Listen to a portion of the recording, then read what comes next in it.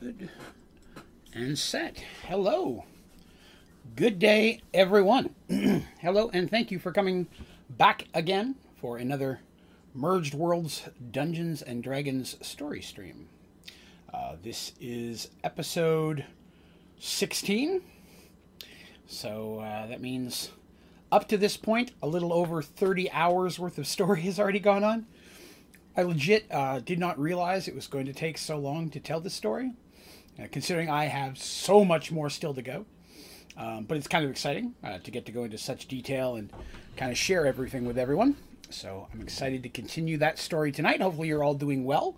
Thank you for coming back. If you're listening to this as an audio podcast later, I appreciate you as well. Merged Worlds is now available on both iTunes and Spotify, free as an audio podcast. So another great place to listen if you prefer that over video content.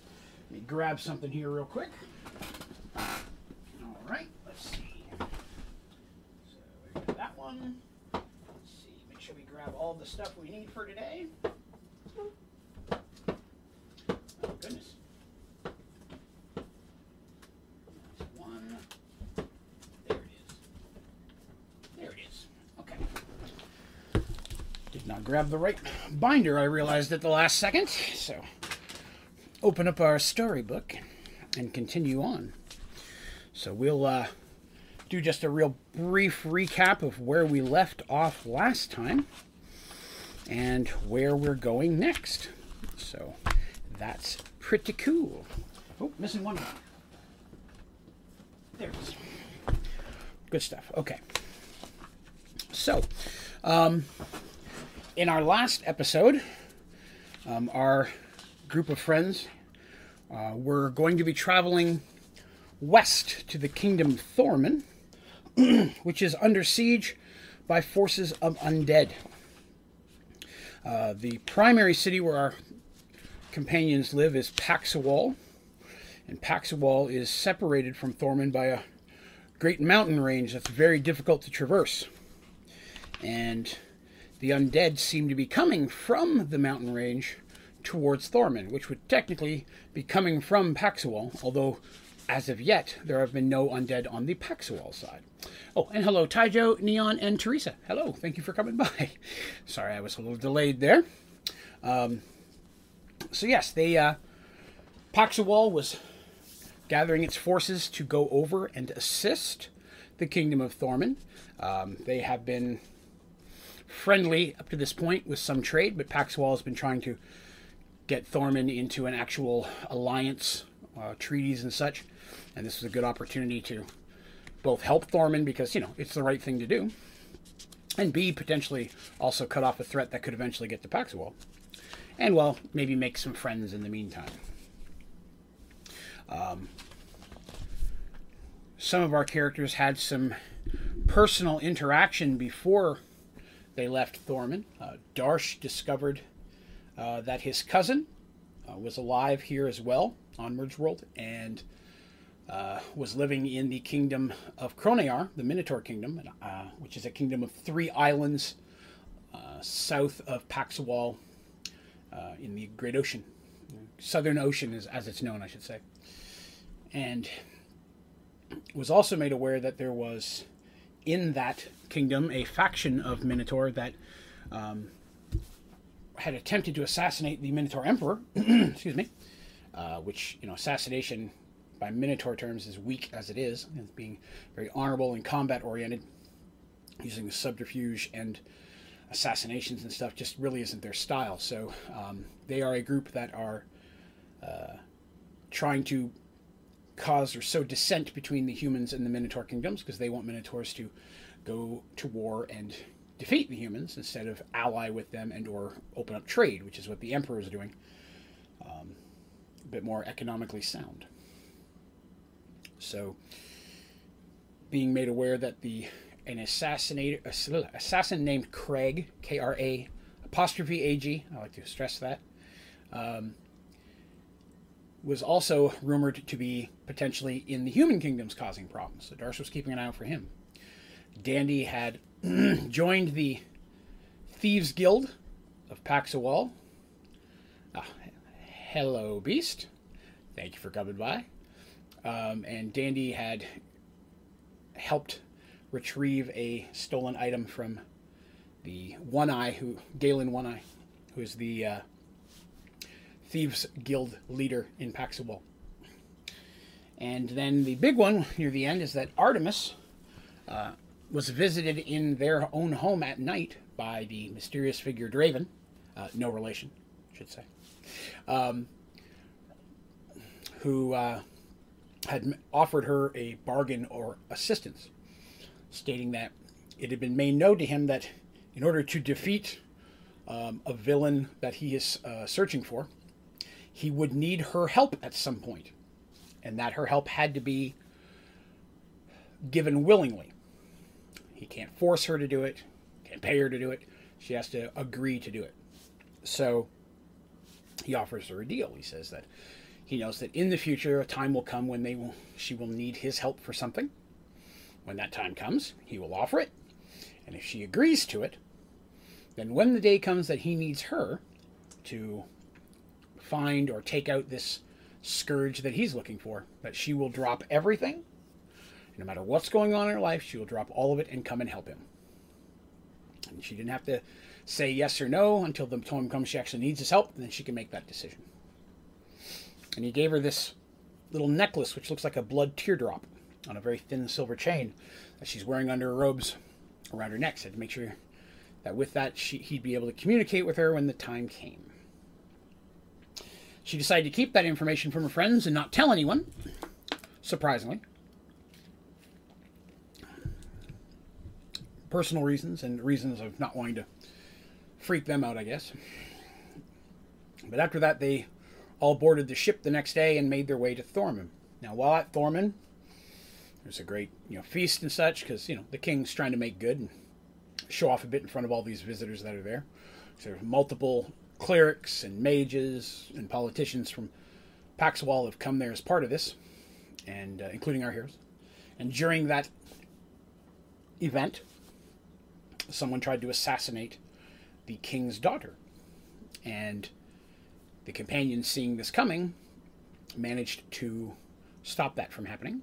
And Darsh ended up in combat with that Minotaur Craig, Kra'Ag, and killed him, defeated him, while at the same time they managed to save the king, who had been stabbed with a poisonous blade from the Minotaur as well. After everything was searched out and realized, figured out that the companions had saved the king's life, the king, while still weak, greatly appreciative of that, saving not his life as much as saving his daughter's, was very thankful. And everyone at that point was proceeding to head west to try to come against this undead army.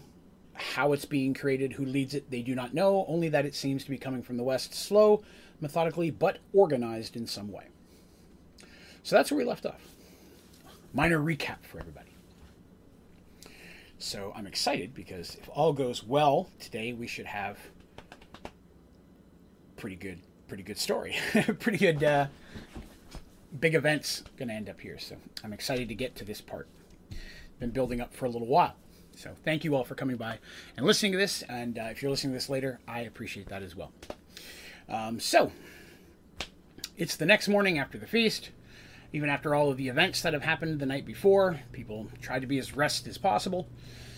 They have their equipment, they have their gear, and now the forces of Paxawal, joining with more reserves from Thorman, will be marching west. The clerics and the mages, all intertwined within there. They're the companions' friends. Tobias is there, the young gentleman that they escorted to Paxawal a little over a year and a half ago by this point, and who has now at this point become a relatively known mage in his field, which is the creation and research and understanding of magical items and artifacts. That's his specialty. I mean, you can cast a magic missile and a fireball like the next guy, but his specialty is making or studying magical items and artifacts. So he's in there as well. He's kind of traveling with them, which is nice. It's good to have a mage again, and I'll say that when Tobias was originally rolled into the adventure, it was because there was no mage. Zarin had disappeared. No one knew what happened to him. We had a cleric, a rogue, and 2 warriors, but we had no mage. So I thought it would be good to be able to have a mage just in those situations where it was needed. And then Tobias ended up becoming a much more interesting character than I'd expected as time goes on. So I'm glad he got to stick around. So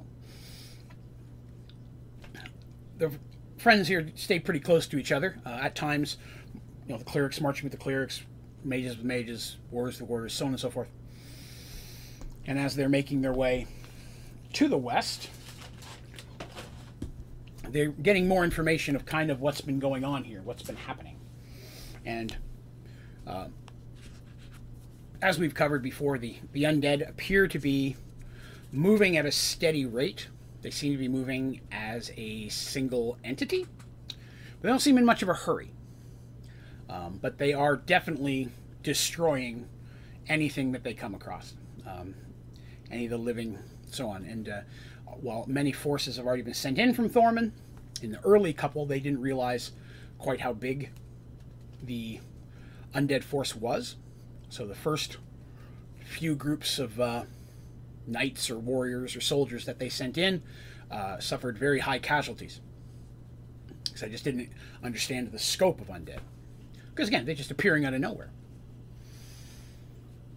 And then for every one person that dies, they rise, and now the undead army has yet another. So many of the original forces sent in to fight the undead are now on the enemy's side, fighting against the living.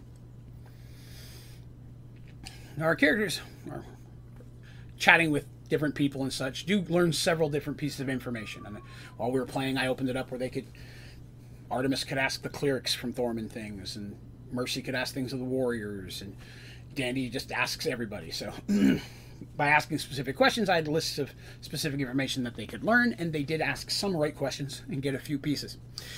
So one of the big things that they learned is that to the west, on the way to the mountain range, there was a great graveyard there that was used by many of the towns and cities, because you just don't bury your dead in town. There's undead in this world. You just don't want them that close. So there's a big graveyard that ways out. Although many of the dead that are coming in this force, if you will, don't appear to be like old dead.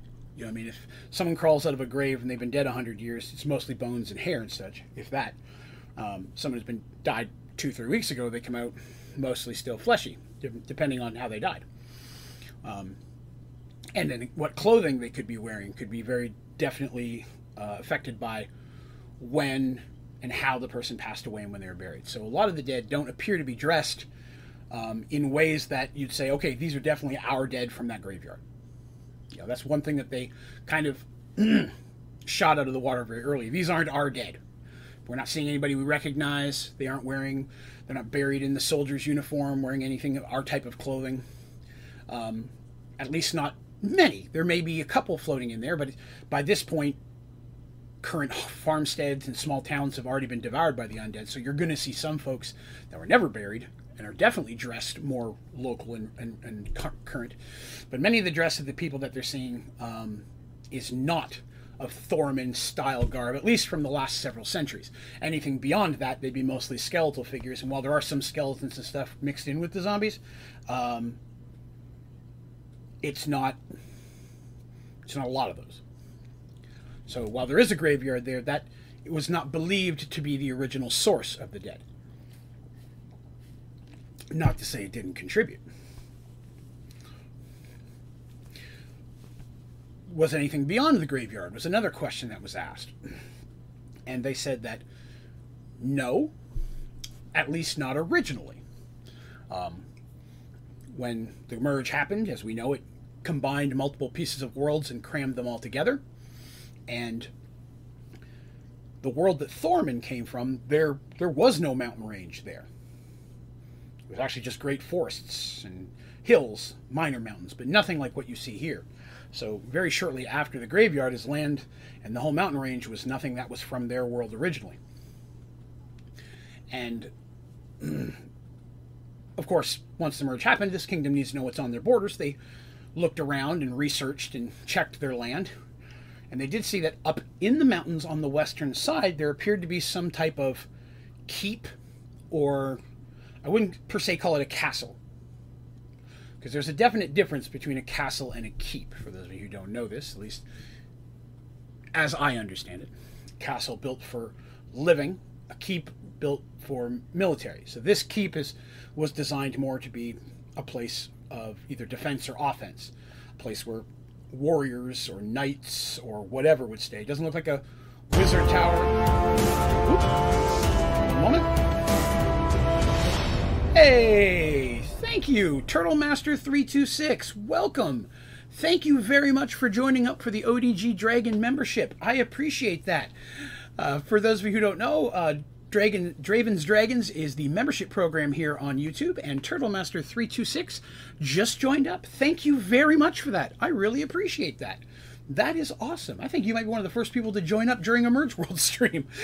So thank you. I appreciate that. That is boss. If you are not in our Discord yet, I believe you are, but I'll say it out here just in case anybody joins in the future. If you go to onlydraven.com, at the top, there is a link.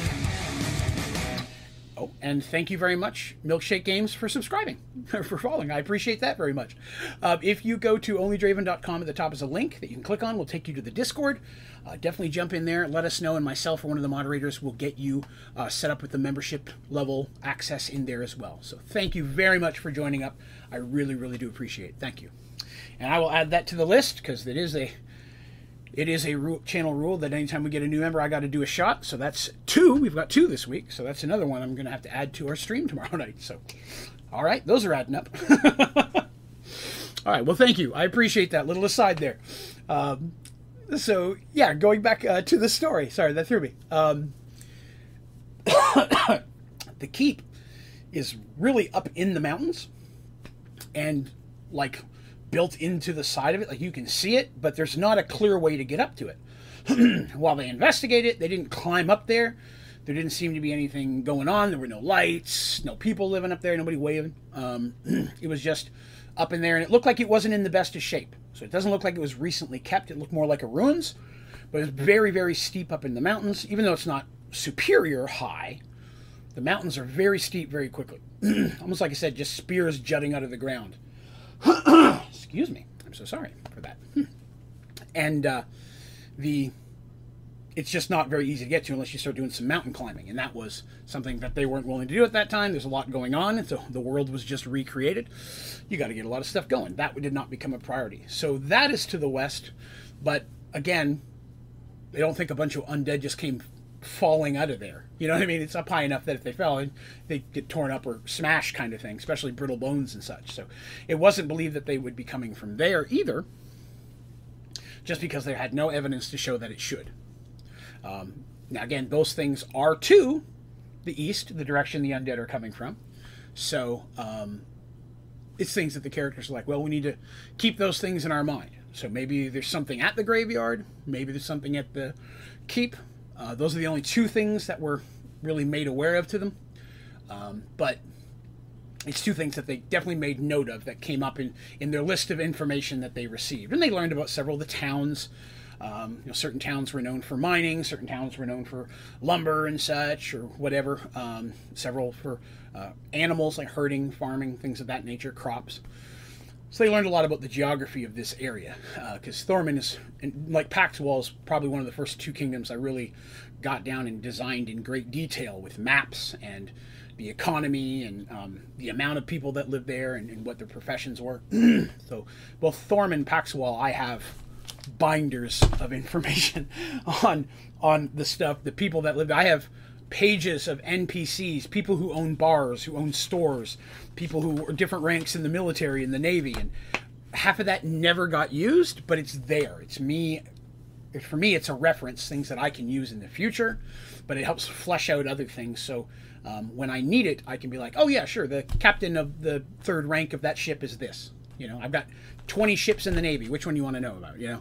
So I do have a lot of that information, and I may not use all of it here either, but as Merge Worlds moves forward and we eventually overtake the point of the story that I have experienced and that has already been played, I plan to continue telling the story of what I had written and what I had prepared that never really got played. So the story's going to keep going. So a lot of things that I may never have gotten to use doesn't mean that I won't in the future. So I'm excited by that. Another, again, little interruption in my own story there. So they're marching west. Now, the mountains themselves, if they were to ride hard, they could probably get to them within just a day or two, or less. I mean, really, if a lot of these people are on foot, so they're not riding on horses, or else, if they get their way faster. There's some, of course, there's some cavalry and such, but cavalry's not going to be that beneficial against the undead. In case you ever are stuck in a situation that you have to fight a horde of undead, cavalry not going to help you that much. The last thing you want are a bunch of teeth right at leg level while you're trying to defend yourself, or an animal that can be pulled down on top of you and then you're trapped and the undead just swarm you both. So intelligently, there's very few animals. What few they do have coming, most are just either high-ranking folks, some of the clerics and mages especially, who probably wouldn't be quite as physically capable of making a forced march, and then some animals pulling carts of supplies and ammunition and things of that nature. So it's mostly ground forces, and as they're heading east, they're continuously running into people coming west, fleeing the undead horde. Usually small groups, small families in wagons and such. As they're coming through, per the king's specific requirements, the clerics do have to clear anyone, check them, make sure no one has been bitten or cut or infected with anything that could then cause an undead horde to pop up behind the military. You don't want flanked by this either. You don't want to be sandwiched between two undead forces. So this does cause them to stop every so often. So the clerics, which there's a bunch, but not a million, stop, cast spells, check, verify that there's no injuries and that these people are safe to go through. Or if it's normal injuries, maybe even help them, those ones that are sick and such, and help them on their way, getting them behind the military. So this slows down their progress. As they approach some farmsteads and some, they get to the first small town, there are people clearly packing up and leaving. At this point, they have to stop and literally get people moving. Some people are like, it's not that bad, I'm not leaving. And they're like, no, king's orders, you got to go. So they spend a good half a day at the first town just getting everyone out and going. And that's slowing them down. Now, they know the undead are coming, but they're not in a hurry. So they've got a little bit of time, and they want to save as many people as they can. And if they have to retreat back to this, they don't want to have to retreat back stumbling over refugees. The quicker they can get the refugees heading back towards the kingdom, to the sea, the better chance they'll have to fall back should they need to. This is, of course, the theory I'm not a military strategist, but it's what I would assume would be common sense.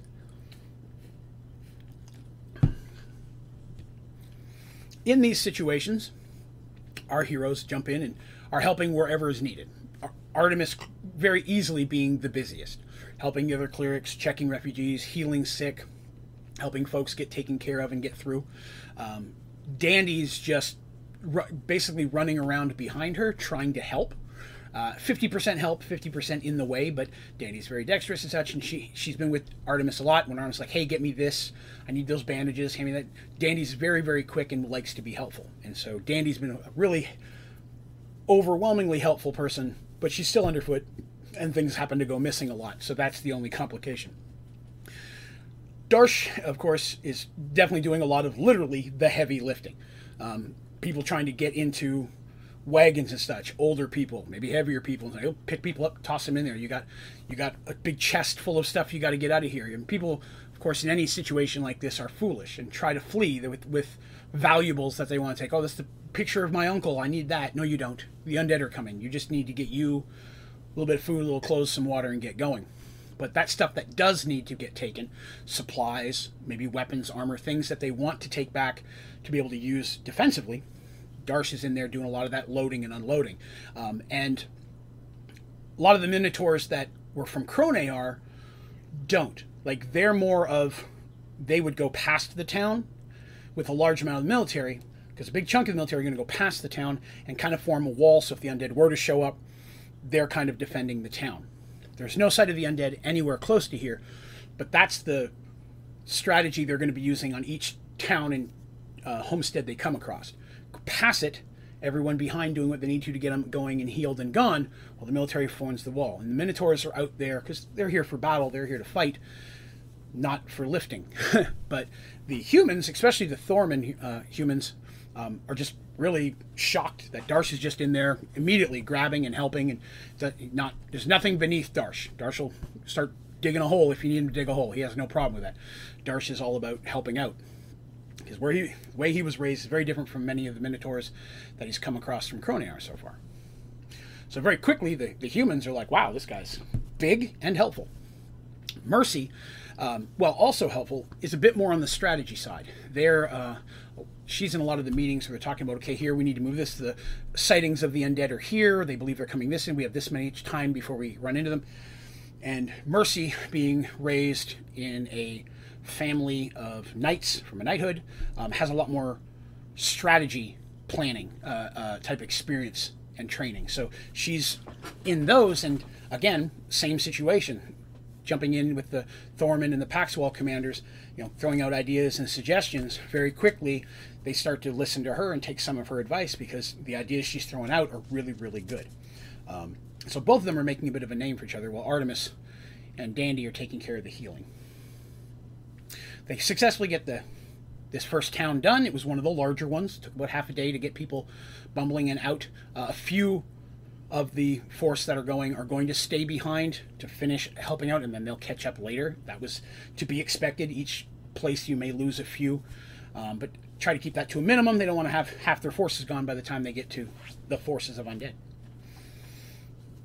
That's done. They move forward.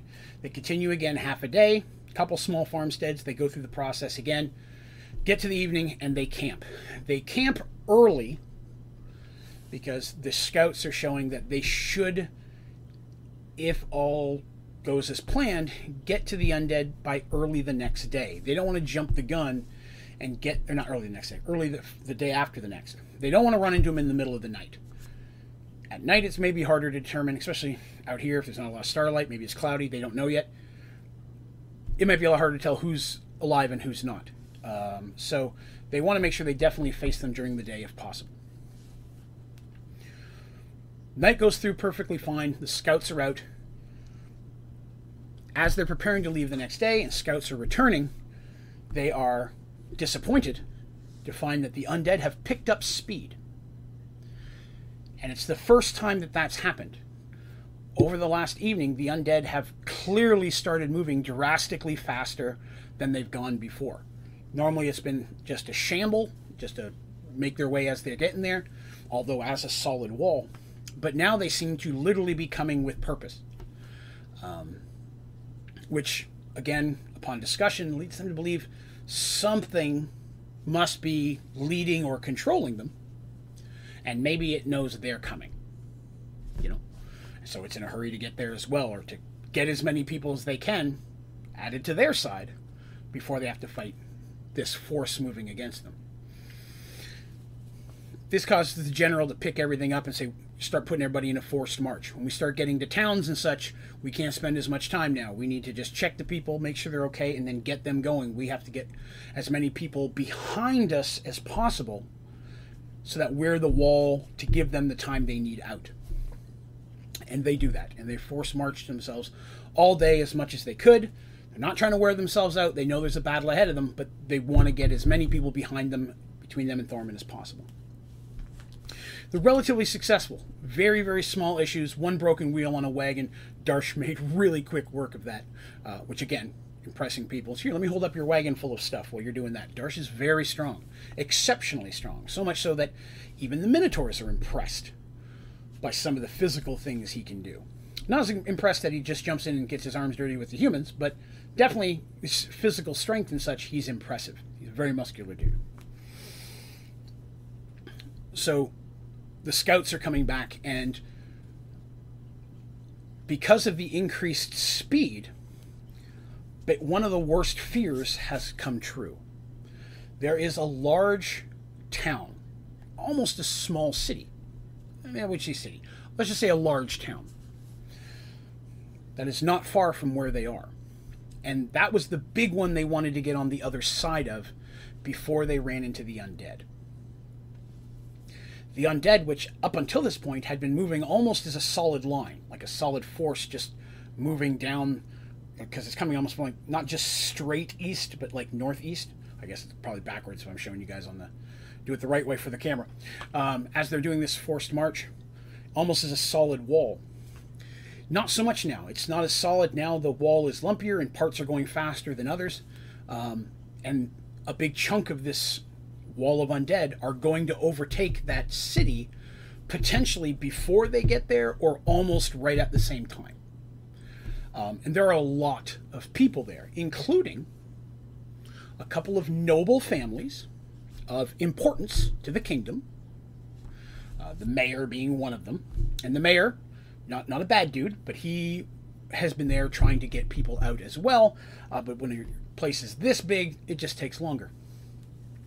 And so the forces of Thorman and Paxwell really start picking up pace. Now, the Minotaurs are all about this now. Now they're like, all right, good, we're finally going to get to see some combat. Enough of this walking, you know. We're usually on a boat. We're not big fans of this just walking around, carrying weapons, watching people do farming. We want to kill something, or re-kill something in this case. So they're actually moving quite quickly. Stamina-wise and warrior-wise, they're probably in the best shape out of anybody. So very often they find themselves having to stop to let the humans catch up. But they do start picking up speed and making some decent time. As they do, our heroes are kind of sticking together at this point. They know that they're going to probably run into this force of undead very, very soon. They want to be together. While they have some responsibilities, they still stay within sight of each other. Mercy does not want Artemis out of her sight for very long. Again, Mercy's very protective of Artemis. But they all are. But Mercy even more so. They're basically best friends at this point.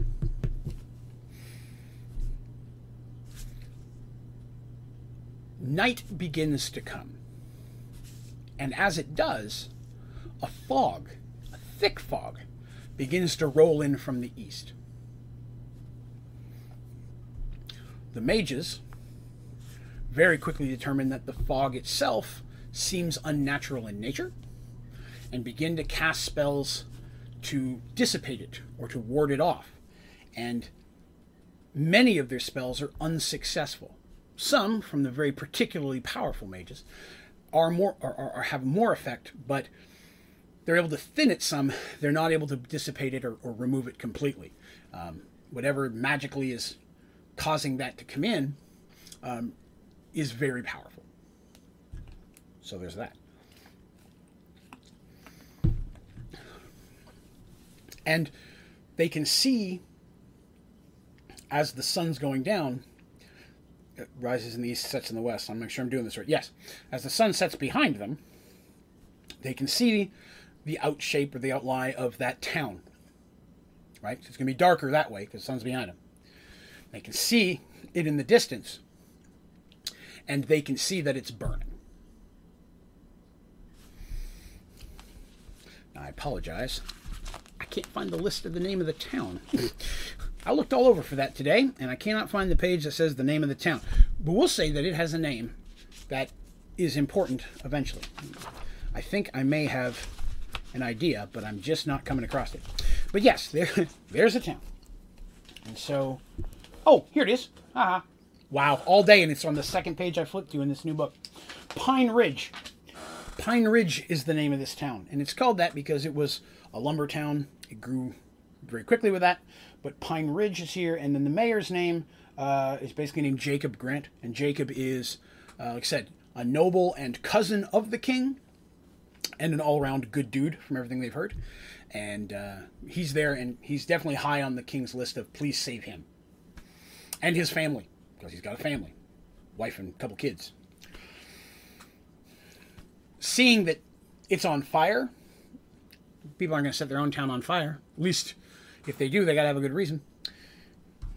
The army starts rushing forward, and it's hard in this situation because you're trying to maintain structure. You know, you just don't want, because some people are faster than others. You don't want everybody just running in, whatever. You want to have a force of attack, but they're trying to move quickly because the sun's going down, it's getting dark, people start lighting torches, and now they're rushing towards a city that's on fire, which is definitely going to make them have to have more challenges and difficulty in saving people.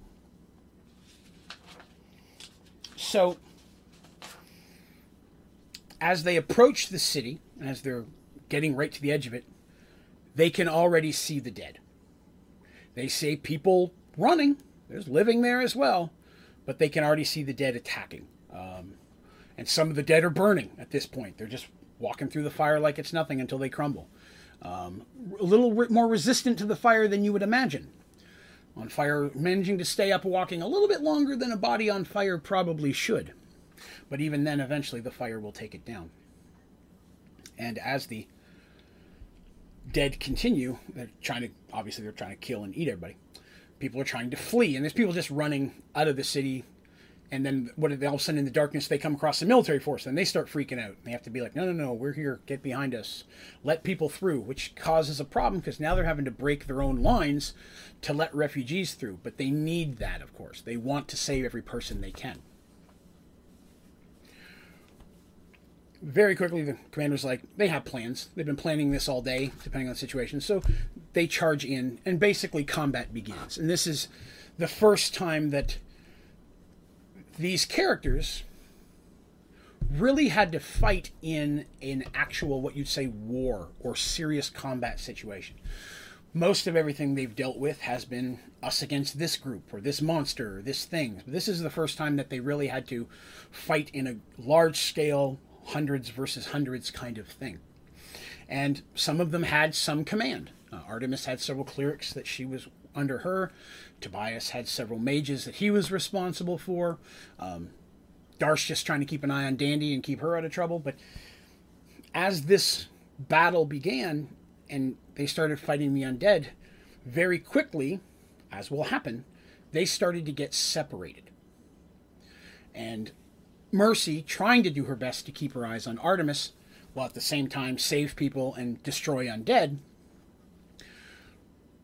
finds her in this group of warriors that she's in starting to be overwhelmed, and as they try to back out and get a little bit of space from that, looking around, they've lost sight of most of the army. They begin to try to go back to the direction they came from, because again, this is a town, they're fighting in the streets at this point. Mercy's not from here. She doesn't know the layout of the town. She saw a bit of an overhead map, but this is, people has a map saying this is the town. People don't walk around with a map of the town that often, so they weren't expecting that. So it's drawn in the dirt, or somebody drew it on a piece of parchment. They have an approximate idea of where the main landmarks are in this town, which is a pretty good size and is currently on fire. So you're dealing with smoke, the fog, undead, combat going on all around you, and you're not from here. That's a lot. No matter how skilled or talented you are, getting lost is going to happen. And it's not long before they all find themselves mixed in with different groups and doing everything. Darsh ends up fighting alongside many of the Minotaurs, including the leader in charge of it that he spoke with at the dinner the night before. He ends up fighting by his side for a good chunk of this battle, and ends up actually saving that Minotaur's life at one point. From some undead. What they learn, just as a group and in general throughout this experience, is that in the undead, mostly are going to be what you'd consider your typical zombies. Slow zombies, that fast virus, fake zombie stuff you see on TV. Good, clean Romero zombies. Shambling, but never stop. And many of them are dressed in odd clothing. They don't all appear to be coming from the same place. Some of them are armed. And that's the big thing they notice right out. Some of them are armed. And while they're not fighting with much skill, some of the zombies appear to have the cognizant, at least memory, of combat. Some of them are just classic, shambling forward, just try to bite, just try to eat. But some have weapons. They also see in the fog what appear to be some undead on mounts.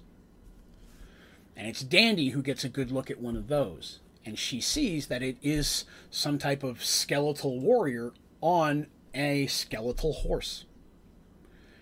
And it appears to be going in specific locations. It's not trying to charge forward and eat things or fight. It's not talking.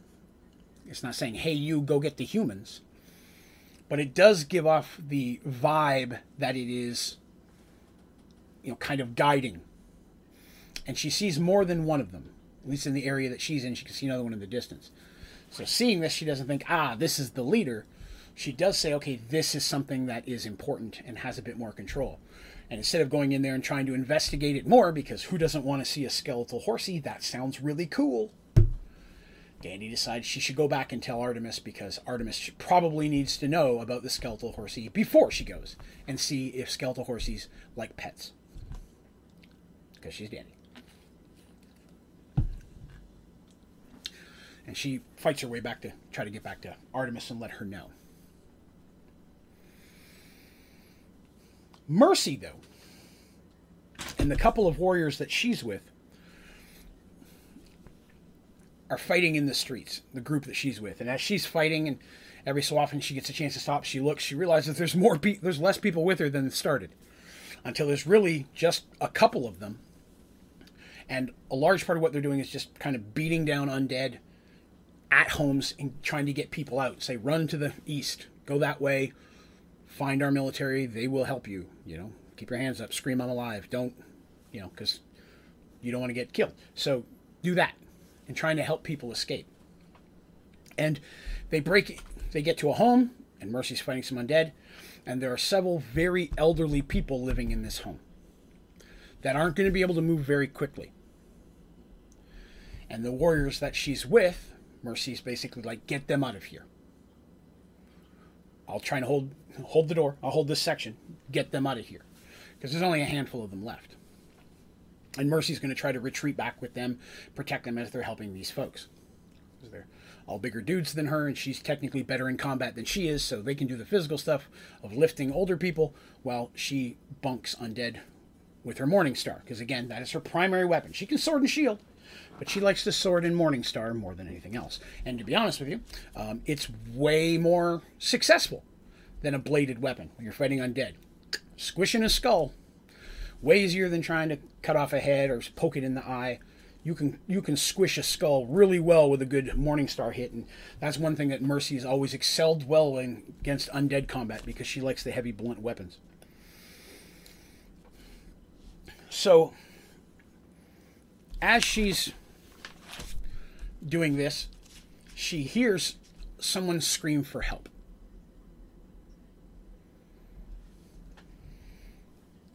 And she's watching these guys trying to help lug these old people out, and she looks back through the smoke, and she sees a group of children. Because as a DM, I'm a jerk. And I love throwing stuff out there where you got a choice. You can help get the old folks back, or you can help save the kids. Because what's life without conundrums? Mercy yells at the warriors, get those folks out of here, and without hesitation rushes back into the town to try. She sees these 2 or 3 little kids in the smoke. That's important. She can barely see them for the smoke, but she can see a couple kids. But they are crying. They're not zombie moaning. They are crying. She can see they're alive by their movements. It's not zombie kids. Now, one thing I've not really talked about with everyone here in the story, but it's important that I bring this up now, is the characters' ages. When all this adventure started, characters, of course, were different ages. This whole thing has gone on. They've been on Merge Worlds now for a couple of years doing all of this, so they're obviously a little bit older. Darsh is in his mid-20s. Mercy is a year younger than him. Dandy was the youngest. She was 16 when they started, so she's about 18 now, at this point in the story. And Artemis was approximately 180, if I remember correctly. 170 to 180. Because she's an elf, and that's a freaking teenager in elf years. So she was considered young as well. But she's very, I guess you could say, talented as a cleric. A natural aptitude. She's very pious. So as such, she excelled quickly. But Mercy is about 21 to 22 at this point. And Darsh is just a year or two older than her, year and a half older than her. Darsh was the oldest, other than Artemis, because nobody beat Artemis. And Shadow was even older than Artemis. Shadow was like several hundred years old, and Willow was about the same age as Artemis and things like that. But we'll worry about them later. Zarin was in his mid to late 30s. Now he's dead, so there's that. Just wanted to cover that because it will be important later, and that's something I jotted a note down for myself that I wanted to cover with you guys, because we've never really talked about ages. Sometimes it seems like everyone in Dungeons & Dragons never gets old, and that's not something I do. I keep a very accurate calendar when I'm playing, so I know how much time has gone by, and you will have a birthday as a character. It will happen, and you will age your character, because that becomes important for stories and things like that. You decide to settle down, you want a family, you get a keep, you have people who work for you. If they're coming to you because you're experienced, that experience comes with age. So there's that. I want to cover that. Mercy, like I said, at this point, 21, 22, goes charging in. Very muscular. Mercy is just cut, if you will. So she has a lot of stamina. Next to Darsh, she's got the best constitution. So she charged in, and she's thwacking a zombie back and forth as she comes by, or a skeleton or something. Rushes through to get to the kid. She saw the two kids, but as she gets closer in the smoke, she realizes it's not a couple of children. It is about 7 or 8 kids, ranging from age 5 to probably 12. And standing in the middle of them is a young man, probably somewhere 16, almost 17. And long blonde hair, but unlike most of the kids, which are clearly from this town, they're just wearing regular commoners' clothing, this young guy is dressed in armor. I'm not talking pure plate mail, super knight armor or anything of that nature, but something you would expect from a lower ranking. He's got some chainmail, some leather armor on, but what he wears has a crest on it. It's well cared for, and it's easy to see that he's a part of some type of organization, whether it be knights or warriors or something. You can tell that by his stuff's dirty. He's been fighting. There's smoke and ash on it, but it's still well equipped. And he has a sword, and he's trying to get these children through the town. And he's trying to fight the zombies, which isn't easy when you have a sword and a bunch of kids. I mean, this is not easy. He's marred up, and she can see that there's blood on the side of his face. He's been hit several times. There's dents in his armor. Whether he's wearing a helmet or something before, he's not now. But he's just yelling at the kids, trying to keep them behind him and keep them together so they don't run out crazy. The important thing is that the clothing he's wearing does not match anyone she's seen in Thorman. His armor and everything, completely different. She rushes in, and of course, someone come rushing at you, he immediately draws a sword, thinking, what undead thing now, and she's like, hey, basically yells out, I'm alive, I'm here to help. He sees a bit of relief in his face, like, oh, thank God. Thank the gods, I guess, in this situation. And he yells out to her, he's like, I got to get the kids out of here. Oh, hello, Midnight. I'm sorry. I had a kitty meow all of a sudden behind me, and it startled me. Hey, buddy. And she goes, let me help, kind of thing. She starts trying to grab one of the kids and such. And at that time, another group of zombies come in. And she has to kind of block the kids behind her. And now her and this young man are kind of fighting side by side, defending these kids. And very quickly, she can see he has training. He clearly knows what he's doing. He's not some super warrior. And watching him, she can see places that he could do better. You're a warrior, you see somebody fight, you're going to pick up on those things. She's like, okay, I could take this kid in a fight, but he might get a hit in, but he's definitely more talented than some of the folks, even in the generals and in the military that she's been with. He definitely knows how to use his sword. Clearly from the way that he fights, he's used to fighting sword and shield. Hush, buddy. I'm trying to tell a story. I've got a kitty that just wants all the attention in the world. I'm sorry. But you can tell he's used to fighting sword and shield, but at this point he just has his sword. Now she fights Morningstar and shield, primarily. And so she shoves the shield into his hand, and he's a little caught off guard, and she's like, take it, and he does. And he starts using the sword and shield, which clearly he's doing a better job with than he was before. And Mercy, still using her Morningstar, knows if she needs to, she can whip out another sword. She's not ambidextrous. She does not normally fight two-handed, but she could pull out a dagger if she needs to. But a lot of times she's going to just go two-handed on her Morningstar, and she's really going to be cracking skulls. And that's just what she does. She knows these are undead, crack the skulls. They would have learned all that from the clerics and the experience. These guys know how to fight basic undead. So her and the young man are fighting slowly, trying to get back out, but it seems like they're growing more and more of them. They're getting outnumbered. They're getting encircled. And definitely the cries of the children attracting the undead doesn't help. And the kids every so often get scared and don't move, and then they got to hustle them and things like that, and then all of a sudden they're fighting again. And they're trying to get out of this town. And while this is going on, the buildings around them in fire with a mixture of smoke and this weird, funky fog that's rolling in. So you don't see very far away. So all of a sudden, undead are there. Bonk, bonk, bonk. Undead are there. Fight, fight, fight. Grab the kids and go. It happens again. And at this point, she can't see the moon. The smoke and such so thick, and everybody's coughing. She doesn't even know if she's heading the right direction. Am I even heading back towards them? Am I heading deeper into the undead?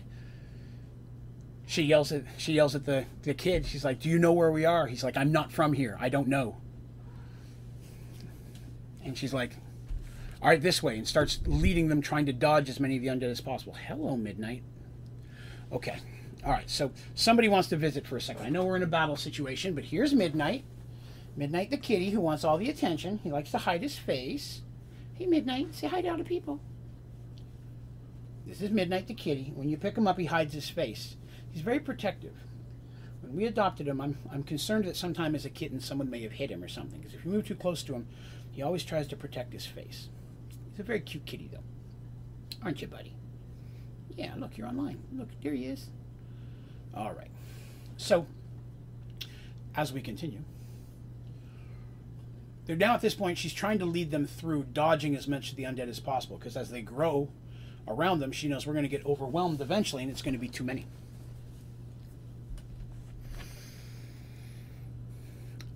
And they move through the streets. Suddenly, they get to an intersection on the roads. For the first time, they don't see a bunch of undead around them. There's still some moaning behind them. Now we're following them, but they're a little ways back now. They've outpaced them. And while the buildings around them still seem to have some fire and such going on, they don't hear as much of the clash of battle. You can still hear it in the ambiance of that, if you will. There's battle happening in the city somewhere, and you're going to hear it, but directionally, doesn't sound like it's all around them at this point. And they have a chance to quickly breathe and try to get their bearings. And then the fog rolls in a little thicker for a moment and swirls and then fades back out. And as they're there, they see that when the fog rolls out, all of a sudden, in this intersection, they're just surrounded by zombies. Almost like they just wisped in. They didn't wisp in. They walked in the fog, but the fog seemed to have came in, and as it dissipated, the zombies were there. And they find themselves at this intersection surrounded by just zombies. Now, they're not like up close. They're just, it's going to be hard to break through. Each road has got a whole bunch of zombies on it of this intersection. But they're not moving in. They're just kind of standing there watching. Artemis and the young guy kind of keeping the kids between them, trying to figure out what's the best, fastest way to get out of here.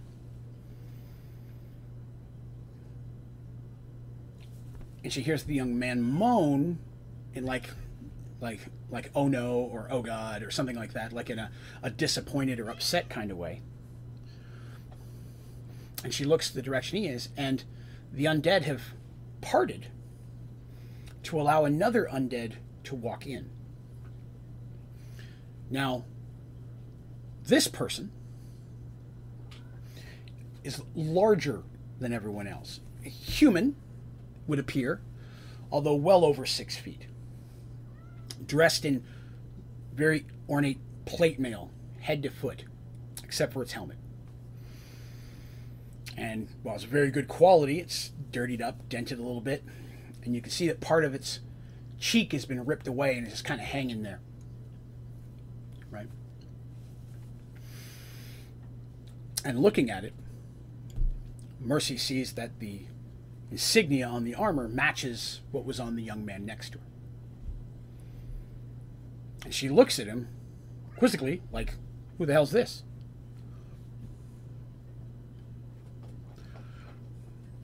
And she said, and he just replies, my Lord Doran. He goes, yes, I know. I'm telling a story. Shush. She says, my Lord Doran. He goes, I am his squire. We were separated 2 days ago. Mercy doesn't have time to ask a lot of questions. She got that much out of him. But this Sir Doran, whoever he is walking towards her, a really big dude with a really big two-handed sword.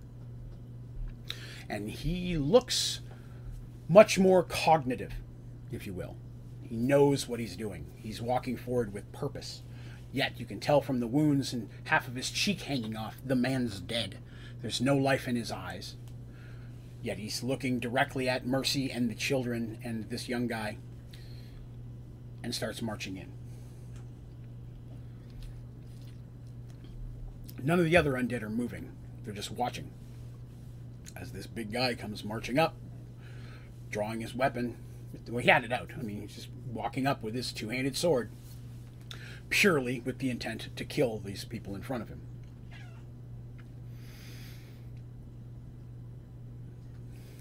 Mercy, looking around as quickly as she can, sees a shop on the corner. And the way that the shop is built, the front door is open. And looking through, she can see that there's an open door in the back of the shop. She can see right through it. And she turns to the guy, to the young kid, and she goes, without pointing, she doesn't give up, but she says, through the shop door and out the back. Take the children and go as fast as you can. I will do my best to hold them off. He looks at the path, sees what she's talking about, and looks at her like there's no way you're going to survive this. But he looks at the kid, nods, and he hands her back her shield. She's going to take it at first, and he's like, you're going to need this more than I will. She takes her shield back. As this guy's walking in closer, and Mercy just turns and goes in to fight him. While the young guy and the kids makes a break for this door. Now, as soon as they make a break, the zombies start moving in as well. But, they're zombies. They're slow. The kid goes running through this building, hoping there's no undead in there. And Mercy's hoping he can get right in and right out through the back and keep on going. But she doesn't have time to watch him because this really big guy is marching in.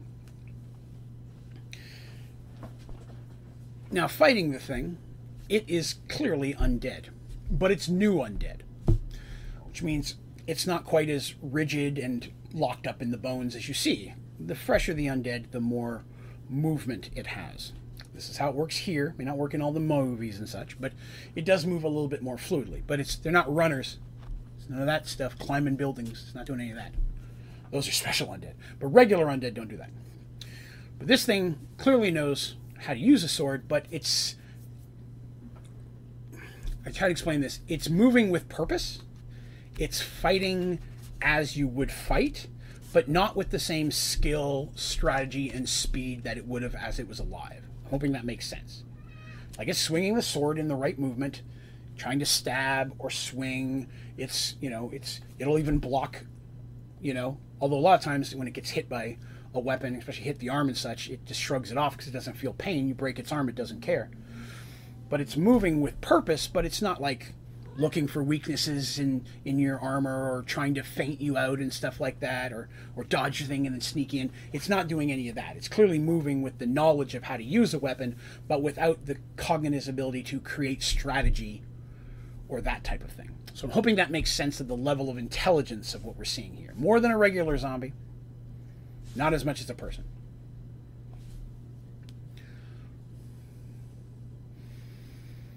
During the fight, this is a big sword. Mercy's shield gets seriously damaged, which I remember she was not happy about because it was a shield +1. It was one of the only magical shields they'd ever come across. Which is why Darsh is getting his dragon shields made back in Paxawal. And he wished he could have brought it with him, but it wasn't done yet. But it was one of the only magical shields they ever came across, and it just gets obliterated. Even though magical things are stronger and more resilient, they still have their own durability. And the shield gets hacked up by this sword. And it injures her. She gets several cuts.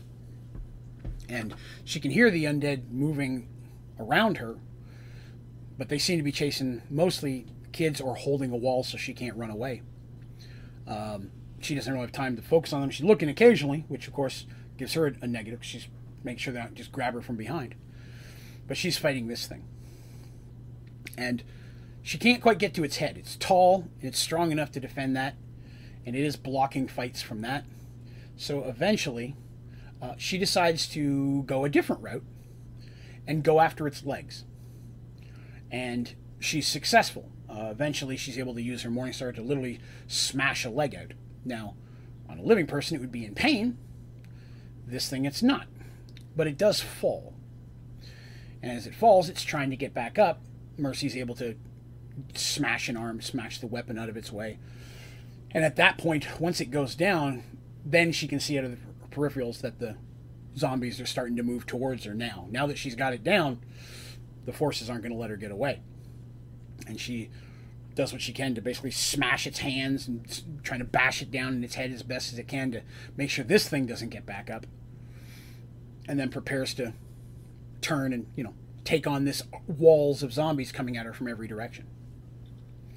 And as she crunches it under her Morningstar, she hears the bones crunching on this, unfortunately, dead lord of the young guy she just helped. She hears a yell, several.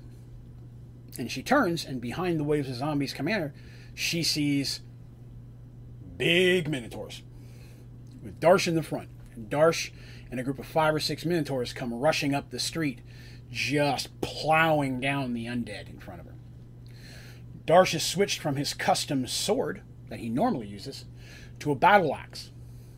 His shield and sword look to have been lost in the battle, or something, dropped, whatever.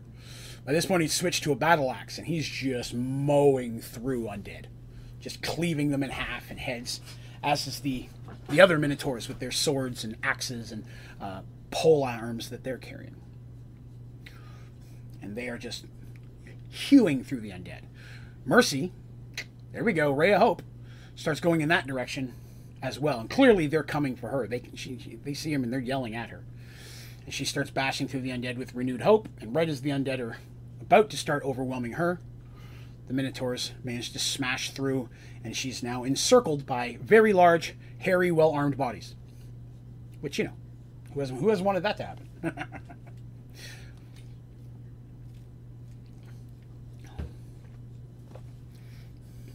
This gives her a moment to breathe, although she almost gets squished a couple times. Until she motions that she's okay, and they start making their way back out. And the undead don't seem to be following her at this point. I mean, some do. They're zombies. They straggle. But not en masse as they were before. Darsh and Mercy manage to, with their group of Minotaurs, make it back to the larger forces, which at this point are having to retreat slowly, while the undead were taking over the town. They got out at pretty much everybody they could at this point. The town is completely infested, but the undead do not appear to be trying to move past the town. They're kind of just hanging out in the city as it burns, and they just hang out. So the army, if you will, backs out a distance and tries to set up a defensive position, assuming they're going to start marching sometime soon, but not when. So this gives everybody a chance to get back together, and they can kind of talk about what's happened. And Dandy talks about the skeletal horses with the skeleton dude she saw on top.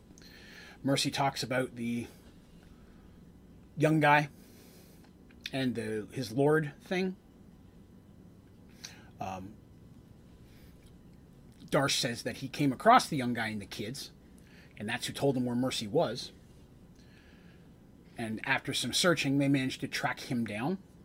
The kids are being cared for. He's bleeding quite a bit, but the clerics are actually looking at him at that time and talking to him. They ask, where are you from? What's going on? Clearly you don't look normal around here. Do you know what's going on? Are you part of this undead problem?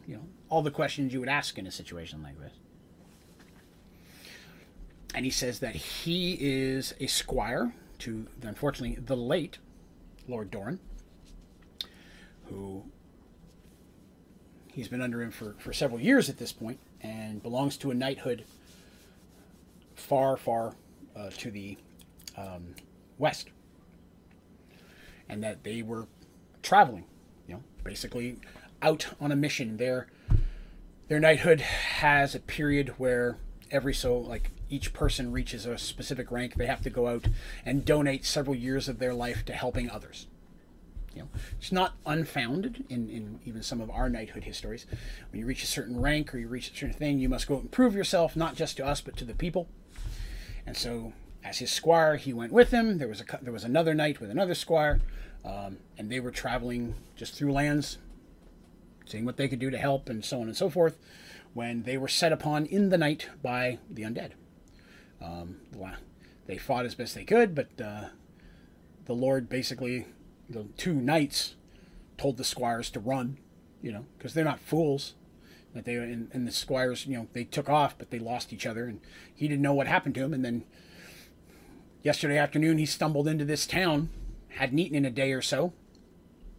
People were trying to get out of there, and he's got the undead hot on his trail. And there's that. He was in there. He's trying to help out where he can, trying to get some food and such. And then the undead come in, and from the beginning, he can say that some of the undead coming in were on fire. The people did not set them on fire. Burning undead came walking into the town and just started walking into buildings, smashing through doors and windows, and then everything started going up. And he did what he could, he trying to, at this point, not knowing if he's going to live or die. He's lost. He doesn't know where he is. Just tried to do what he could under his tutelage, which was to help people as much as he could, because he comes from a good group of knights. And ended up in a building helping defend these kids. Then the building caught on fire, and he was trying to get the kids out of there. The other person that was with him fell, and he didn't know any of these kids. He's not related to any of these kids. He was just trying to get them out of the town, but he didn't know which direction to go. He's not from here. He knows people were trying to get to the east. That's supposedly where the head king lived, but he didn't know how to get there or which direction. And that's when he came across Mercy. And if I didn't mention it, his name is Ulrich. Ulrich von Westen is his name. And he definitely thanks her for her help. And she's like, I thank you for yours. You're doing the right thing. You're helping some kids. Good job. And that's basically the end of that. He tells his story and so on. The other thing that they learn, this was something that Artemis learned during the battle, is that when undead were destroyed, or put down per se, she heard this from multiple different people, talking to the warriors and people that were injured and what was going on. Several people noticed that when someone was destroyed or undead was crushed or died, a wisp of light or soul or energy, something bluish in nature, bluish white, came out of them and dissipated. Almost like a spirit or a soul. But that each time it came out, because once she became aware of this, she started looking for it. She actually put herself into some precarious situations to learn this, that Mercy would have been none too happy about. But actually getting up closer into combat, each time that the wisp would come out, it wouldn't have the shape of a person. It would just be a bluish shape. But it would always start to head to the east as it fades and dissipates. Like it's going back the direction the undead were coming from. Is that important? I guess we'll find out eventually.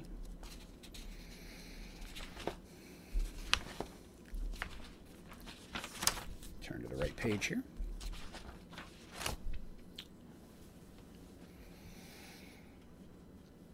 at this point, this force of undead just seems to be hanging out there. It's late into the night now. People are tired. They're healing up as best they can, preparing for another assault from the undead, but the undead don't seem to be coming. They're just kind of meandering throughout the town. Sadly, occasionally you'll hear a scream. But you can see them moving in there, and even though over hours, eventually the sun starts to come up, the fires, some of them are burning down, there's still some smoke and such. The fog never completely dissipates. It's still that greenish fog.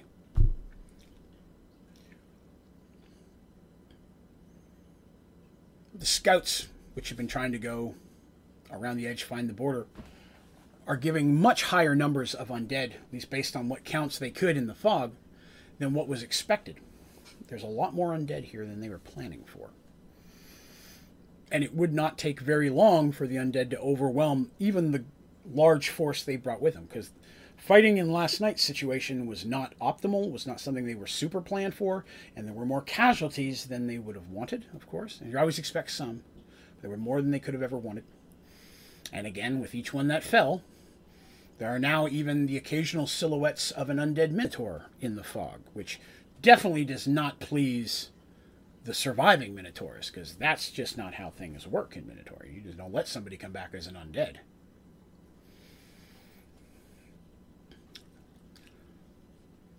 So the companions are discussing, and they're like, this wall of undead is here. They're going to keep marching. Just straight combat against them is not going to take them. They've got numbers at this point. Even if we had 10 times what we have, they may eventually overwhelm us. We need a better plan. And upon discussing it, they decide that the source of this is either in the mountains, in that graveyard, or in that keep. These are the three things, either living up in the mountains or one of those two locations. And so they figure that they need to get to the source, because if they can take out whatever's leading it, then if the undead aren't quite as organized, they may be easier to take down. Just shambling dead at that point. And so it's discussed with the generals that two groups of people will try to go around or infiltrate through the undead to check out these two places. And our heroes, of course, volunteer to be one of those two groups. Yes, I know, it's exciting. And when given the decision, they decide that they're going to go to the keep. And the other group, which is going to be a bit more cleric heavy, are going to go to the graveyard. And the reason for that is that the graveyard is going to be much more condensed. Like, when I say that they're going to have to go through larger groups of undead to get there. Whereas a smaller force, if they were to head south and cut along the lines of the mountains, might be able to avoid a large amount of the undead and just kind of sneak past. But the graveyards, like I said, it's kind of all over where the undead is. So it's going to have to be a larger group, where our friends, our heroes here, are better at being a small group and sneaking through. So our four heroes agree to go. They've already proven themselves quite a bit with the forces of Thorman, and Paxwell already thinks very highly of them. And in this situation, even when Thorman's like, should we? Paxwell people are like, yeah, you should let them. They have a habit of getting stuff done. They agree to let them go, just themselves. But Tobias is going to go with them. Tobias says, hey, if you get in there and this is some kind of necromancer, some kind of wizard, you may need some type of magical help. The more powerful mages have to stay here. They have to defend the army and such. I can be spared. I will come with you. I have a few magical items and artifacts that I brought with me. Got some protection versus undead stuff. Got a couple scrolls, some things that might help out here. That my mistress, Lamia, if you remember, Lamia is the head of the, I guess you could say, neutral wizards in the Mage Tower Paxwell. And I did want to take a moment to mention here that if you'd like to see what Lamia looks like, or some of the other characters that I've talked about today, you can go to onlydraven.com. And on the top of the page will be links for different pages. Excuse me. And one of them will say characters. If you go there, I put up pictures, either artist renderings of characters that I see that really represent the characters, or actors and actresses that I think are exactly how I modeled this character. So I have one for Lamia. I added several new ones today. So if I'm ever talking about a character and you're wondering, how does that person look in the story, that's a great resource to go and check those out. And hello, James. I see you there. I apologize trying to get that out so I could get back and say hello. But yeah, so it's a resource if you'd like to see something here. Lamia is there. I have the picture of today. I put up all three of the head clerics of Paxawal, Lamia, Draven, and Tobias. So a picture of Tobias is up there now. I've shown it before, but I didn't have it on the website. So they gather their gear, they get the stuff that they can, they replace their weapons with what they can get from the military. Darsh did lose his sword, which again, sword +1.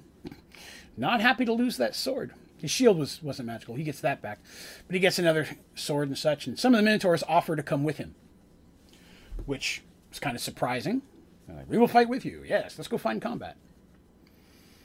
And Darsh is like, well, I appreciate it, brothers.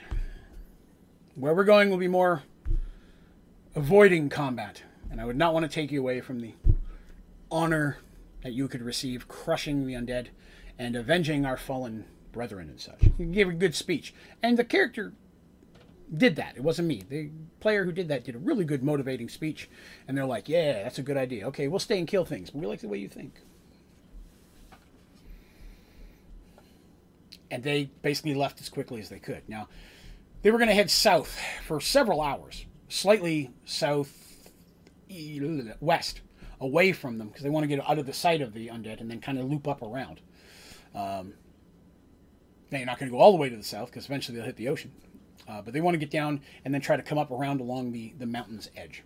I'm really going to do my best to try to, sometime in the next week or so, scan and get a couple, or you take decent pictures of some of the maps I have of these areas, so that way you'll have a better understanding of what the layout of the land is. I have maps for all of this stuff, and I have maps at different phases of the story where they have changed. So, but most of them are just pencil on paper. They don't show up well if I hold it up on the camera.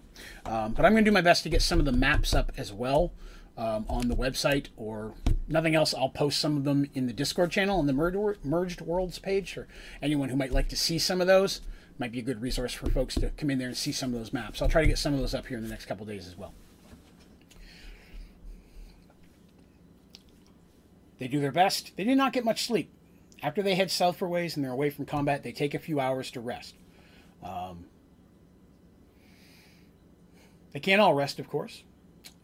Artemis needs to rest the most to get her spells back, as does Tobias. They both used a bunch of spells the night before. Darsh and Mercy basically half the rest, because they need Dandy to rest, because she's going to be scouting ahead, making sure they stay away from groups of undead. She has to go ahead of them, lead them around the forces, if you will. So she's going to be scouting. They want her to be fully alert. So Darsh and Mercy split the watches themselves, so they get an okay sleep, but not as much as they would have liked. But they are successful. They managed to get around the southern tip of the undead's forces, start making their way to the east towards the mountains.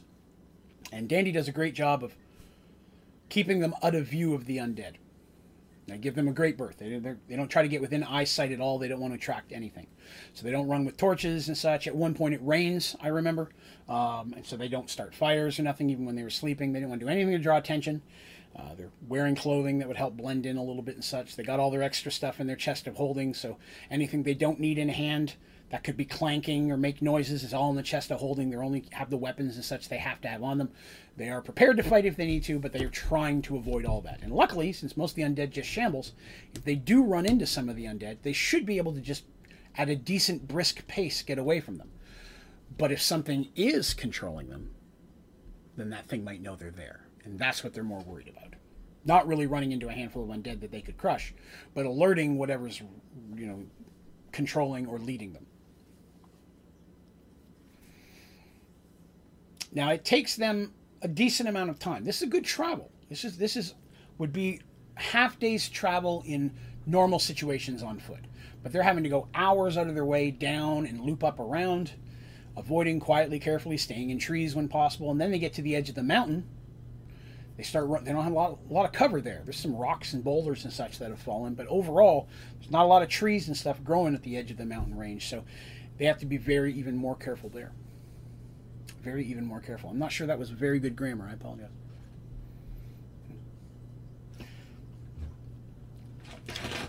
Eventually, though, Dandy returns and says, I can see the keep. And you guys aren't going to like it. Darsh's like, what is it? What did you see? She goes, there's lights in there. Like, there's glowy lights in there. Like, I don't know what's glowing, but it's glowy. And it's like a green glow and a blue glow. There's glows. And they glow in different areas. And they throb and they glow. Like, we get it. It glows. No torches? It doesn't look like torches. It just looks like a glow. They're like, okay, it's a glow. And this leads them to believe, okay, maybe we chose correctly. Doesn't mean that there's nothing at the graveyard as well. But something is in there. There wasn't any signs of this in any previous exploration from Thorman. So they believe they've chosen correctly. Tobias, once they don't want to get super close to the thing, Dandy was able to sneak in. She goes, but there's a lot of undead at the base of that mountain. Just meandering about. Just kind of hanging out there. And some of those horse skeletons that I was talking about with the guys on top of them, there's a couple of them meandering about in there too. And there's a lot of them, and they look like they're just hanging out. So we're not going to be able to get to the base, and if we try to climb across, they're going to see it. Now, the mountains are steep and not easy to climb. And Darsh, while an avid climber, ropes and riggings in boats, not so much in mountains. He's a big guy. He falls, he's going to make a noise, and he's also going to be more noticeable than anyone else. Start looking for other options. Tobias casts a spell to try to locate anything magical around them. He's not successful, which is good, because he was afraid there might be something controlling the undead, trying to do a detect magic spell. He figured he'd blow one of his instead of Artemis use up one of hers, because she's the healer and she needs more magic for that. And undead. She has the turn undead thing. We want to keep her in tip-top reserves for the big stuff. And while trying to find a way up in the mountains, they thought maybe we can climb up in the mountains and come around it. As they're searching, they find, half buried with rock, a big arch. Not like the arch that was under the Valley of Sacrifice. This is just a stone arch carved into the mountain with two great metal doors on it, all designed with intricate floral patterns and such like that. Vines and roses and thorns and such like that. And there's rocks in front of it, and they're like, okay. Dandy's like, that it kind of looks like the same thing that the keep is made of, like design-wise. The walls have some of the same etchings that I could see. It's a very nice keep if it would have been kept up, but it's poorly taken care of. No janitors. There's no janitors in there. It's crumbling, falling apart. Totally needs some hedge trimmings. But yes, there's vines and roses and thorns and stuff. And they said, okay, maybe this is a way in. Maybe the place has got a back door. We'll give that a shot. I know, it's exciting midnight. Yes. So Darsh specifically moves the large rocks, and they manage to break their way in through the door. Now the door was magically sealed, and it took one of Tobias's scrolls that were given to him, a scroll of dispel magic, a much stronger spell than he has the ability to do, but Lamia had made it and given it to him specifically, so it came with a much more powerful force. Now, if you play Dungeons & Dragons, you know that somehow that kind of doesn't work that way. But on one thing that I've done customly with the way magic works is that a person, knowing how to do it, can cast a spell on a scroll or on an item. There's some spells this will work for, where the command word anyone could speak to make the effect happen. Now, that being said, they can't control it. Like it's not going to be a scroll of fireball. If it's a scroll of fireball, then the thing's just going to turn into a fireball, and whoever's holding it's going to get burnt. It's not something like that. But if I did a scroll of detect magic, then it would do everything around me. I can't detect it in this direction or that direction or on a specific person. It's just going to get everything in that area, but it's going to be at the power level of the person who made that scroll.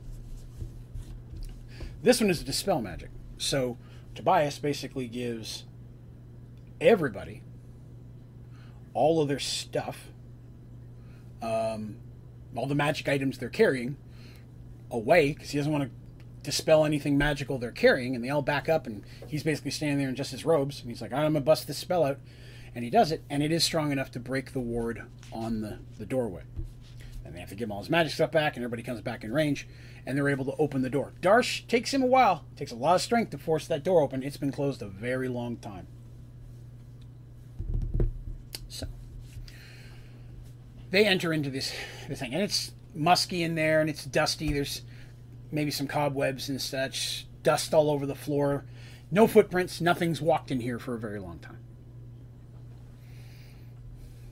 And they start making their way through. Now, as a classic Dungeons and Dragons adventure, this was a multi-roomed corridor, and as they're going down, they get to intersections, and there's chambers off of it, and there were several minor incidents. You know, they find a room with some type of underground creature that had taken up residence there. They have to fight it. Things of that nature. There was some minor Dungeons and Dragonsing, if you will. I think this is the first time that I introduced them to something called a piercer. And a piercer, I think I mentioned, I can't remember if I've mentioned this before. Basically, it's like I always forget if it's a stalagmite or stalactite. I always forget. It's the one on the roof. Dang it. The spikes that come down, and as you walk under it, it just falls. It's very sharp, and it'll stab you. And there's a creature basically inside of it. Uses the rock kind of like a shell, like a crab would. And it's very slow. If it doesn't kill you, then it basically crawls over and eats you. But it's very sharp and very large, and it'll fall on you, and then it will slowly work its way back up and just hang up there. And then they'll hang there for years between having to eat. This is the first time they came into a room of those. There was a group of those they had to deal with, and it was a nice surprise, because they were all looking for that roper-looking thing they fought in the other cave with the elasticy whips, because I'd made them fight one of those before. Hush. That's enough now. Hush, please. I didn't do that. I brought it down from above this time. Keep them on their toes, my motto. About that time. But they went through several rooms chamber, and I've got a map of that chamber here. There were 7 different rooms they had to make their way through. And again, it was a little bit of a maze. It wasn't very common, so if they went the wrong direction, they came to a dead end, had to come back. They fought their way through a couple of rooms. A couple of rooms, I think, had a puzzle in it, because I like to throw a good puzzle in every dungeon. Some of my dungeons are all puzzles. I love those ones. Not so much the characters, but I'm a big fan of those. So I like a good puzzle dungeon. So after hours of coming through here, and at some point even having to try to barricade themselves up and rest and catch a few hours nap in there as well, they come to another set of doors just like the ones they found out there. These ones are open. And as they're pulling up to the... as they're pulling up, like they're driving in a truck, as they're walking up to this doorway, they see that now there is some footprints in the ground. And they're not steady and looking at them, human-sized footprints. Average size, human, dwarf, something like that. Not Minotaur size, not big old boots, but regular size. And as they make their way up, they're being more cautious now. And Dandy sneaks up and gets a look. And sure enough, it looks like they're inside the keep. She sees the architecture and the rooms they're in. And again, there's the keep, the way it's designed. There are rooms that would have been barracks. And there are rooms where there would have been even stables. On the front of the keep, down the mountain, used to be almost like a big stone man-made ramp that kind of came down and curved out, and that's how you would get up into it. So it's very, very well defended, because anybody who wanted to get up to this high keep had to come up this curved I mean, when I say thin, I mean like a big wagon could go up it. I mean, clearly it's not, you're going to fall off the side, but an army can't come running up there. It's very well defended. But that was crushed into just dirt over time. It's collapsed and it's just rubble on the bottom now, so that's why nobody could just walk up to the front like normal. I know, it's exciting. And so they're having to be cautious because Dandy does see some undead wandering around. Now, they appear to be the standard normal undead, just regular zombies or such. Nothing that seems more intelligent, but she's trying to be cautious because there are rooms that she can see. And as she's sneaking up and looking around, oh goodness, you okay? Bumble. As they are looking around, she can see that the rooms don't have anything in them. At least the couple rooms she can see. But sometimes an undead will walk in, hang out there for a little while, come back out, walk over there. There's no real organization to what it's doing. She goes back and reports to the group what they say. From the layout that they can design, they say, okay, well, we're going to have to make our way through here, so do we take out the undead or do we try to avoid them? And there's not many of them. And they think they decide they're going to try to get around them without fighting any of them, because again, the fear that destroying one might draw attention to them being there. Just the sounds of battle itself. So Dandy moving ahead, checking for traps, as a good rogue always does, but doesn't find any. Works her way around and is able to find a path. And there were a lot of rolls involved to see if they successfully did it. And they managed to pull it off. Dandy charted a course. It was an opportunity where I gave what Dandy saw, and she had to chart their course. And then I would roll to see whether or not the zombie meandered that direction or not. There was a lot of perchance stuff, and a lot of it was based on her planning. So it was a really good opportunity for Dandy to kind of step up and plan something for the group, because Dandy doesn't get to do that often. A lot of times she's the scout, comes back, and then they decide what's going on. So this was an opportunity for her to kind of step up and have that experience, which was very fun for the player. But she was successful, and they managed to make through to what they can see are really large doors that are partially open. And this would appear to be the grand chamber of the because most keeps, castles, temples have some type of big room. They just had a big back at the other castle. They just had a big meal and party and an assassination attempt in a room just like that. It's usually the place where you have your big ceremonies or your big parties and things. And just from the layout, Dandy, from what she gets... Oh, goodness. Oh, goodness. Sorry about that. A kitty just knocked something over. I apologize. Pay no attention to that. Knocked over one of my signs. Hey, buddy, you need to stop being a goober. But as they find their way to the door, Dandy says there's clearly a glow coming in that door. She can see that. That room is well lit. And next to that door, there are stairs that go up on both sides. So to give the concept, imagine, if you would, like a theater where you could go in and overlook on a balcony. The stairs definitely lead out into that, so either there's some type of balcony or some type of ledge that would go around, but there's a second floor to whatever this big room is in front of them. And their decision is, do we go right in the open door or do we try to sneak upstairs? Dandy decides to go up and look upstairs. Party agrees. When Dandy gets up there, she can see, as she gets near the top of the stairs, that there are some undead right there at the top of the stairs. She tries to go up the other side the same way. So it's almost like they're guarding. These ones are not meandering around. They're regular undead, but they're just kind of hanging out there. So again, they have to decide, do we try to take out these undead and get a lookout from up top? Or do we just try to go through this open door? There's no sounds coming from the open door. It's dead quiet in there. Dead quiet. See what I just did there? No sounds at all. They decide to go through the main door. Now, I'm going to be honest with you, I hadn't expected that. I kind of thought they'd try to take out the ones up top and get a look, but they decided not to do that. They decided to go through the door. And peeking through the door, they can see that there's some very old, large curtains hanging there. So imagine a room with pedestals. You got your big poles that are holding up the roof. Two-story room. There's definitely a balcony above you, and it does go all the way around the room. So people could be sitting up there looking down. Hanging, almost like tapestries from the ceiling, are large curtains around the walls, giving a space behind them, probably about 4 to 5 feet between them and the outer wall. This would commonly be used as a way for servants or cooks to get around the room to bring things to people without having to walk in front of everybody if there's a ceremony or something going on. Well, it's not a permanent wall. It could be pulled down if it need to. It's just big curtains. And some of them have rotted. Some of them have clearly just fallen down over the time, but there are several of them that are there. And Danny's like, sweet, I can sneak in behind one of those.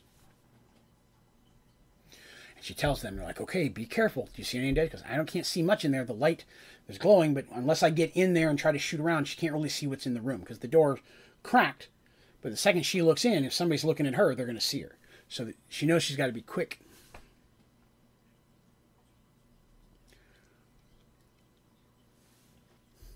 And she gets up to the door. She makes her rolls. And she very quietly sneaks in, trying to stay in shadows, which there's a little bit, but not a lot. And make her way behind the curtain.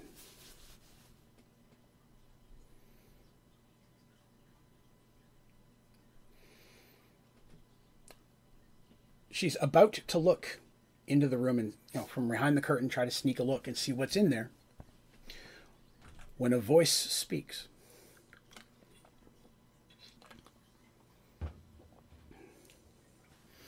I knew you'd come eventually. I knew it would just be a matter of time. And I cannot begin to say how happy I am that you're here. Give me a second, I take another drink. It doesn't say that, that's what I said.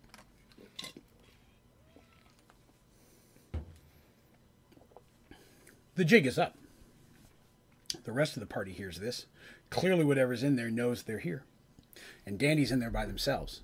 For fear that the door is going to close, because who knows what's in there, she's stuck in there, they quickly rush in. I mean, at this point, they don't know what they're rushing into, but they don't want Dandy stuck in this room alone. So they quickly rush in. Dandy comes around the curtain as well to meet them, but she's going much slower. If you'll remember, I told you that Kender are immune to fear. You can be afraid for a friend, concerned, if you will, but that feeling of fear they don't feel. And Dandy doesn't feel fear now either, but not for herself. But Dandy recognizes the voice. And she's now has fear of what has happened. Not the fear for her life again, like something's going to eat me, but the fear for how did this happen. She comes around the curtain, joining up with the rest of the companions. Down across this large room, stone and wooden tables and chairs mostly have collapsed at this point. There's a few of them there. Clearly this was a big banquet hall at some point. On the end is a large, would be throne. Probably someone of rank would sit there. And sitting there is a figure. Dressed in armor. Pretty good armor. Good quality armor. Not old armor. Relatively new.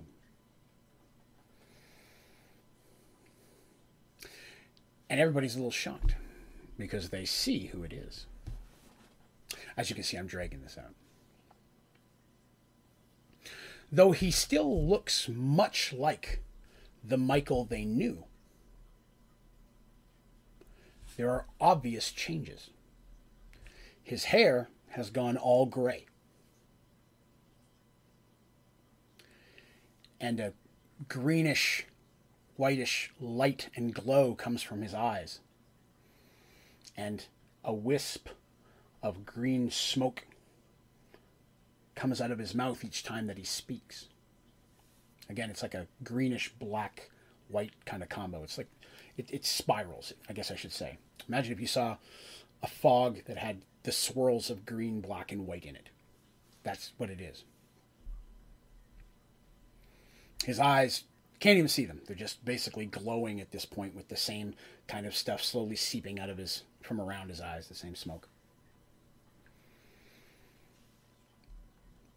And it's the Michael that Dandy saved long ago.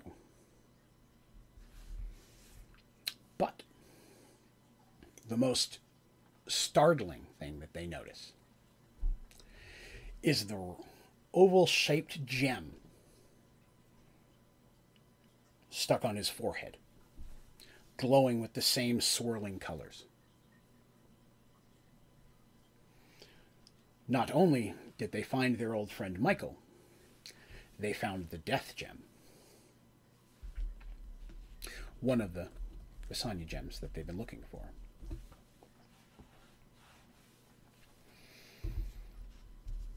It is Michael who sits on this throne, and it's Michael who's controlling the forces of undead. But when he looks at them, he's not looking at them, he's looking at one.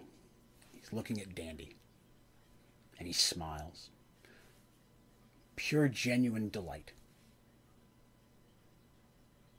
We knew we'd find you eventually. That's what we were promised. That if we became one, we could bring you back. And we could be with you forever. And I've been searching. Slowly, steadily searching. I knew you had to be out there somewhere. We were promised that if we became one, we could bring you back. And we would be together forever. Michael stands. And you can see he's well armed. Got his sword and such on him. The armor he's wearing, the same type of armor that he wore before, although twisted now. Definitely shaped slightly different, but with the same greenish glow coming from his entire body underneath the armor. That's enough. Hush. Hush. Go. And now we have the ability to cure you. We can save you and make sure that we never lose you again. And our friends. I can save our friends. All of us can be together forever now. We never have to fear losing each other ever again. Or anyone else for that matter.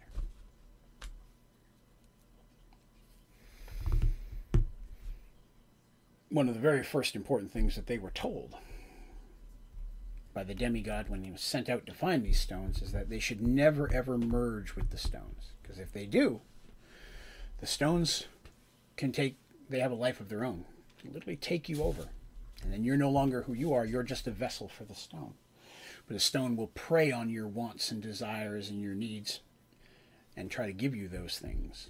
Because even though you're still you, the stone still is a part of you and it still wants to give you what you want, but maybe in a twisted way of providing it. Michael had lost Dandy. Michael was completely in love with Dandy. And all he wanted was to get her back. He couldn't find her. But he found the stone. And it promised he could get her back forever. Michael says this, by the way. This is what he's telling his friends. They're like in horror. And now you too can join us. And we can all be together. Just like our friends. And as he says that, two figures come walking out from behind the curtains behind him. Clearly dead. Injuries and marks on their faces and skin. One in robes, but with long hair, greenish-brown robes that she enjoyed so much when living in nature. And the other one, long black hair, dual-wielding swords. The undead forms of Willow and Shadow come up to stand beside him. See, my love, I was able to save them too. And we've been waiting for you. We knew you had to be out there somewhere. And now we can all be together again. And he just smiles and nods as Shadow draws his weapons and starts to move forward. Willow doing the same.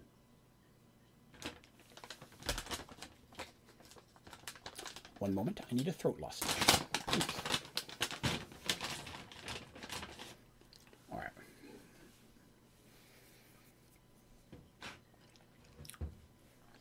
So this was not a good time for them. They're now in a situation where they're having to fight the raised bodies of two of their best friends, who up until this point, they hoped were alive out there somewhere. If you remember, Zoltan said he couldn't find them.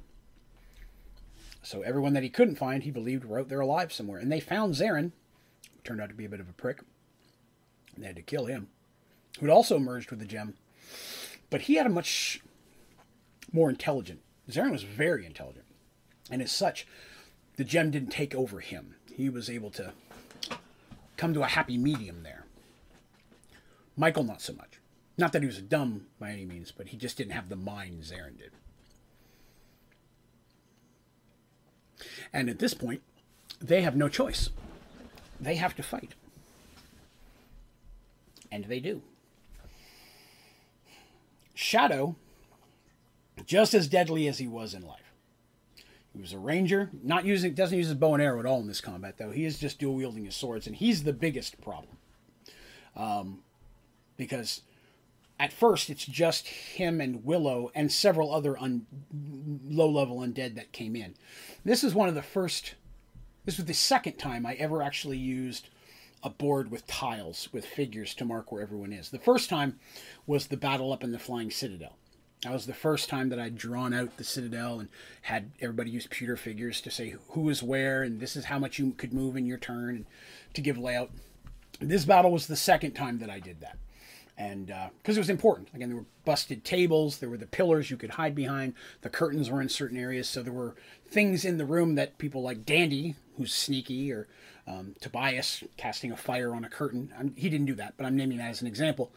Having that ability to know who's coming from where. Undead are coming from this. Some undead literally just fell off the balcony and then slowly stood back up and kept coming. There wasn't a ton of undead, but all the ones that were out there wandering around slowly were coming in waves.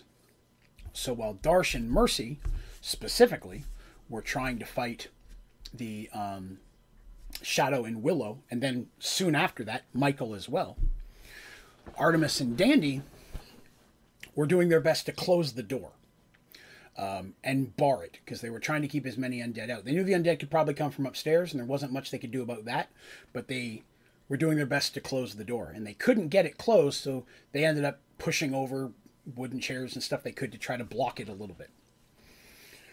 Because Artemis was trying to use her turn undead on their old friends, but it had no effect because Michael's power with the gem was complete. Her power was nothing compared to that of the gem. And it didn't work on Michael because Michael's not dead. Michael's still 100% alive, but merged with the gem. And again, if you'll remember, if you merge the gem to an item, the only way to get it out of the item is to break it. If you merge it to a person, the only way to get out of a person is when they die. So this is a very, very rough spot for them to be in, because Michael's not dead. He's done some pretty crappy stuff here. But they really don't want to kill him. They definitely have to take out Willow and Shadow. They want to give them their rest. But Michael, they don't know what they're going to do, because the only way to get that gem out is to kill him. They don't want to do that, because he's still Michael. Dandy still loves him. Totally loves Dandy. And in this fight, every chance he gets, he goes after Dandy. His number one goal is, hey, I get to kill you and bring you back, and then we get to live forever. I never have to go through losing you again. That gem has completely corrupted every desire and wish that he has through his grief, and completely taken over him at this point. And so they start fighting. And some of the smaller zombies that are coming through, Artemis is able to turn them. Dandy can take some of them out. They're pretty easy. Shadow and Willow have got a lot more focus. Those are his friends. He's got a lot more invested in them. A lot more power has been put into them. And Willow actually isn't that big of a threat. I mean, she was a druid, but she's got no magic left. She doesn't have the mind left for that. So she can't cast any spells. She really just has her staff. And so she was not a big issue. But where she was not that much of a challenge, I mean, you could hit her and such, and she didn't care. She'd still come at you. Shadow more than made up for that. Shadow was, next to Darsh, probably the most damaging character in that party when it came to just pure damage mitigation. So that was a rough spot. So Darsh and Mercy basically took on Willow, and Darsh took on Shadow. Mercy was able to eventually put Willow down relatively easy, but by that point Michael had come into the fight. And now Mercy and Dandy are fighting Michael, while Artemis is trying to cast what spells she can, as well as Tobias. Now Tobias has never met Michael. He doesn't know what's going on. He just knows that thing is a problem, and so he's just straight up trying to kill it. Tobias is not that high of a level mage yet, and he doesn't have any scrolls that do damage. They won't work like that. But he's got his magic missiles, and he can't throw fireball out because he'll catch everybody else on fire. But he is using what spells he has just straight up against Michael. And it's hard for them to say, oh, don't hit him that much. We don't want to kill him. We don't have time to tell the story. Battle ensues. Now, they do have a couple weapons, right? They have a weapon and such. Artemis has her staff. Now, her staff, they learn very quickly, works really well against the undead. When she hits an undead, as long as she can do a certain amount of damage, and that's how I made the staff work. If she rolled a certain amount of damage, doesn't matter where she hit him, whether it's the head, an arm, a foot, if she does a certain amount of damage points, then the magic of the staff basically negates the undeadness of that, and it falters, and it can't be raised again. The life gem versus the death gem. Now, had she had the life gem merged into her, she'd probably be able to just, as well as he has, and they could probably fight that way, but it's merged into her staff, and she's not going to do any of that. She has the life gem. He's got the death gem. And hopefully everybody realized if there was a life gem, eventually we'd see a death gem. I'm hoping this wasn't a complete surprise. Maybe the Michael part. But hopefully the death gem causing all these problems, some of you may have picked up on that. But this battle goes on. Now, Shadow does some pretty good damage to Darsh and Mercy. They take several hits, and while at one point they managed to damage his arm well enough that now he's wielding one weapon, he's still fast. Unlike any of the other undead they fought, he moves almost just like Shadow moved. Doesn't have quite the strategy again, because his mind is not all there, but he does have the memories of how to move, and so he's not thinking out plots, and you can hit him and he doesn't care, but he still has the ability to deal the damage and fight like he could. So you hit him, he doesn't feel that, but he does still know how to hit you back. So he is doing some of that. And Michael was a pretty talented fighter himself already, if you'll remember. And the death gem does, like any of the gems, does boost some of your own skills. Even regardless of what gem you merge with, if you're merged with the gem, some of your natural abilities are going to be enhanced just by the magic of the gem. You take the healing stone and put it, you're going to be a little bit like, it's just how that works. The battle continues. Dandy heartbroken about this, because she just realized at some point, I'm probably going to have to kill him. I still love him, but I'm probably going to have to kill him. And that makes it really hard. So she a lot of times is focusing on everybody but Michael, because she doesn't want to put herself into that situation. She kind of naively wants someone else to have to make that decision for her. Mercy and Darsh are happy to make that decision. I mean, not happy. Let me take that back. They're more than able to make that decision. They don't want to hurt him either. They only knew him for a short time, one of them more than the other, but they also know how many other lives. You know, they're more big picture. But Michael scores a very big hit on Mercy, and Mercy goes down. Cuts her quite a bit, to the point that she goes down and she's unconscious from the hit. A big enough hit that did that. So now it's just Darsh and Dandy against Shadow and Michael. And I'll be honest, Darsh, while really good, probably equal with Shadow. Dandy, not so much with Michael. Probably could, if it wasn't a situation where she really doesn't want to hurt him. Like, she's trying to beat him without really trying to hurt him. She's got that handicap. Artemis and Tobias are in a pickle. Tobias is running out of spells. He's at the point where he's going to have to either melee or whatever. But whatever few zombies still trickle in, he's doing a lot of dealing with that, and Artemis is trying to help. But Artemis is in a spot. She sees Mercy laying on the ground. Dandy and Shadow, Dandy, Darsh fighting Shadow and Mercy. And then Michael successfully gets a big cut on Dandy, cutting her on the side. And as she goes back, he steps in and tries to stab, like right through her heart. She's very dexterous. She managed to throw herself backwards, but now she's scrambling, trying to get up as he's just marching forward. And Artemis can see bleeding. She wants to heal, but they're being outmatched. And she can hear the shuffling of more undead back through that little barricade they made, and know it's only a matter of time before they come in. She's being overwhelmed, and they're losing. This is one of the first battles in a while since they fought the Undead Minotaur. Undead Minotaur. Hopefully you're seeing where I'm putting this. The Undead Minotaur. The first time they fought him, where they're really just losing a fight. They're usually pretty talented. They may lose a little bit for a few rounds, but they're just being outmatched here. And it's only time before they lose. Artemis is searching through her spells. She's praying to her God to give her guidance. Please give me the power to defeat this. I am a God of healing and life. That is at this point a minion of death. Is what we're here to do. Please give me what I need to defeat it. And that's when Artemis hears a voice in her head that says, your God can't help you right now, but I can.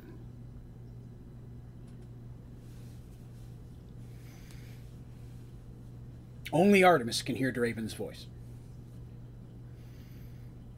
Puts her hand on her chest and she feels the gem. Underneath the robe there, that's right. He goes, I knew you'd need me eventually. And luckily, I'm here. You and your friends are losing, and you're all going to die.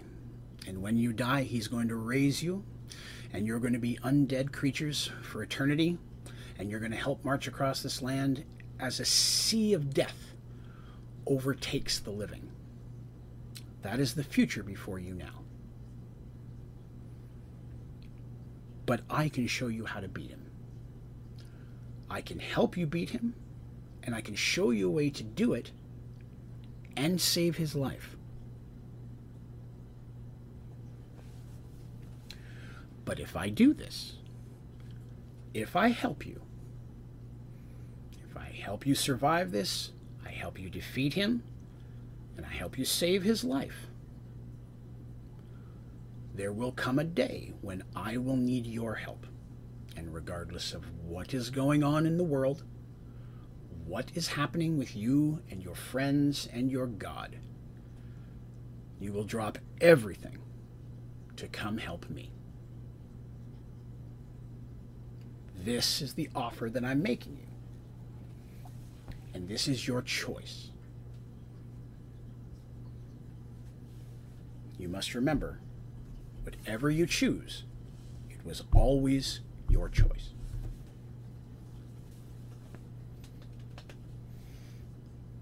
Artemis, caught between a rock and a hard place, genuinely feels, I don't know what could be worse. If I'm dead and I'm undead and I'm killing innocent people, which is the worst thing she could feasibly think of, being undead. Being healing, life, death, that's the worst thing she could think of. Anything has to be better than that option. And so she whispers, I accept.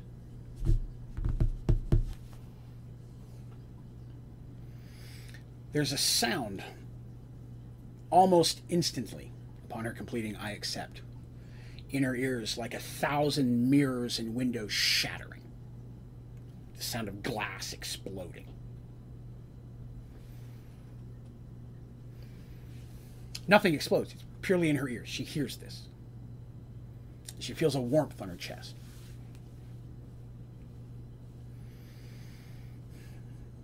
And now his voice is stronger in her head. He says, in your hand you hold a weapon charged with the staff of life. With the gem of life, I'm sorry. And in your pocket, you hold another gem. Now, if you remember, they've got several gems at this point.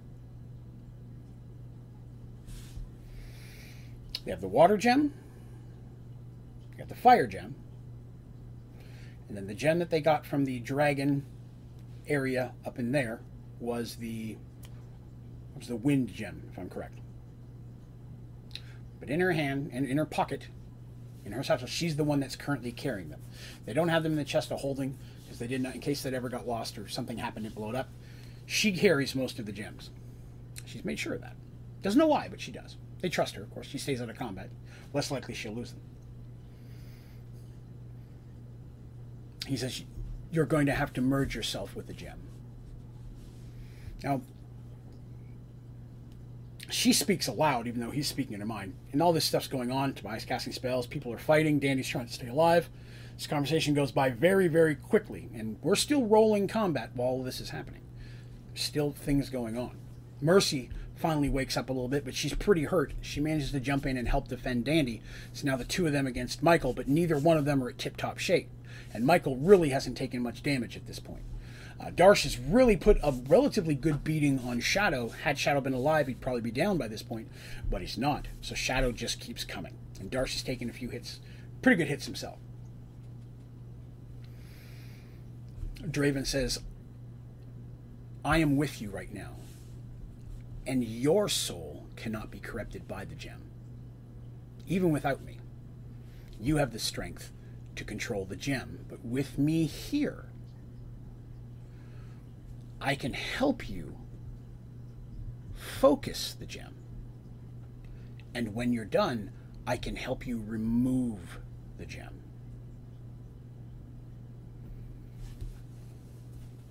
She says aloud, how do you know so much about these? How do you know this will work? And he said, someone very powerful told me this would happen and told me everything that I would need to know. They did not know whether or not you'd accept, but they told me what I would need to do if you did. I trust this person implicitly, and because I need you alive, and you know that, I need you to trust me that I'm not going to let you get killed. I need you to choose to help me, so I can't let you get controlled. It only benefits me to make sure this is successful. Weighing the pros and cons, she's like, okay, how do I do it? He goes, just press it against your flesh, and you'll know. And she does. She reaches out, and the gem that she pulls out is the fire gem. It's the one that she grabs. You can't tell the difference when you're touching them. I guess maybe warmth or whatever, but that's the first one she grabs, and she has it. And not knowing what to do with it, she just presses it on the back of her hand. And as soon as she does, she feels that the gem, literally like the impulse to just accept it. And her first instinct is not to do that. But then she calms down and she just lets it go. And she feels it. In her, it's for everyone else, it would look like it just kind of sinks into her skin a little bit. But to her, when she's looking at it, she feels it literally going in and completely going in, just filling her. She feels the magic spreading through her, and it feels like heat. She feels like she's on fire. Not in a painful way, but she can feel the heat in the flames, like she's standing in the middle of a bonfire, but not burning.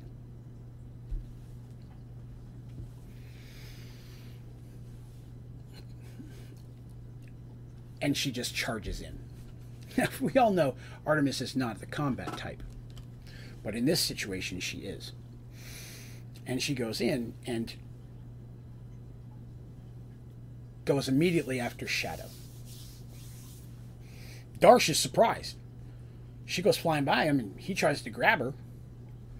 He didn't know she was coming. She shoots by, and as she gets to him and he's swinging his sword at her, she just reaches out with her hand hard against his chest, and as he does, he just bursts into flame and goes flying backwards. Hits the curtain behind that he was behind originally, behind him, and it starts to burn. It falls down on him, and it becomes a flaming fire of curtain. It was actually pretty cool to have that happen. But he's just rolling around inside this flaming ball of curtain. And everybody, even Michael stops for a moment. And he looks at her, and he just gets this really angry, pissed off look on his face. Because that gem in him knows what she's done. And now he turns focus, because now there's someone who could potentially stop him from getting everything he's wanted. Getting that little girl with him forever. And his friends. Perk. But her specifically. Everything he was promised is in front of him. And now, this blue-robed elf could take it all away. And so they start to fight. Now, he comes in with his sword, of course, and she has her staff, and when she hits the staff, hits the sword, the sword itself sparks, like not like electric sparks, but like fire sparks, flames. Because again, he's a force of death, and her staff has the magic on it of the gem of life, and that literally is any magical essence coming out of him into that sword. That's one gem versus two, and his sword literally goes flying out of his hand, and it just crackles in pieces and falls on the ground. It shatters like glass. But he's not deterred, because he's still got way amount of magical power and strength inside of him from the death gem. And he rushes forward and grabs her by the throat. Now, at this point,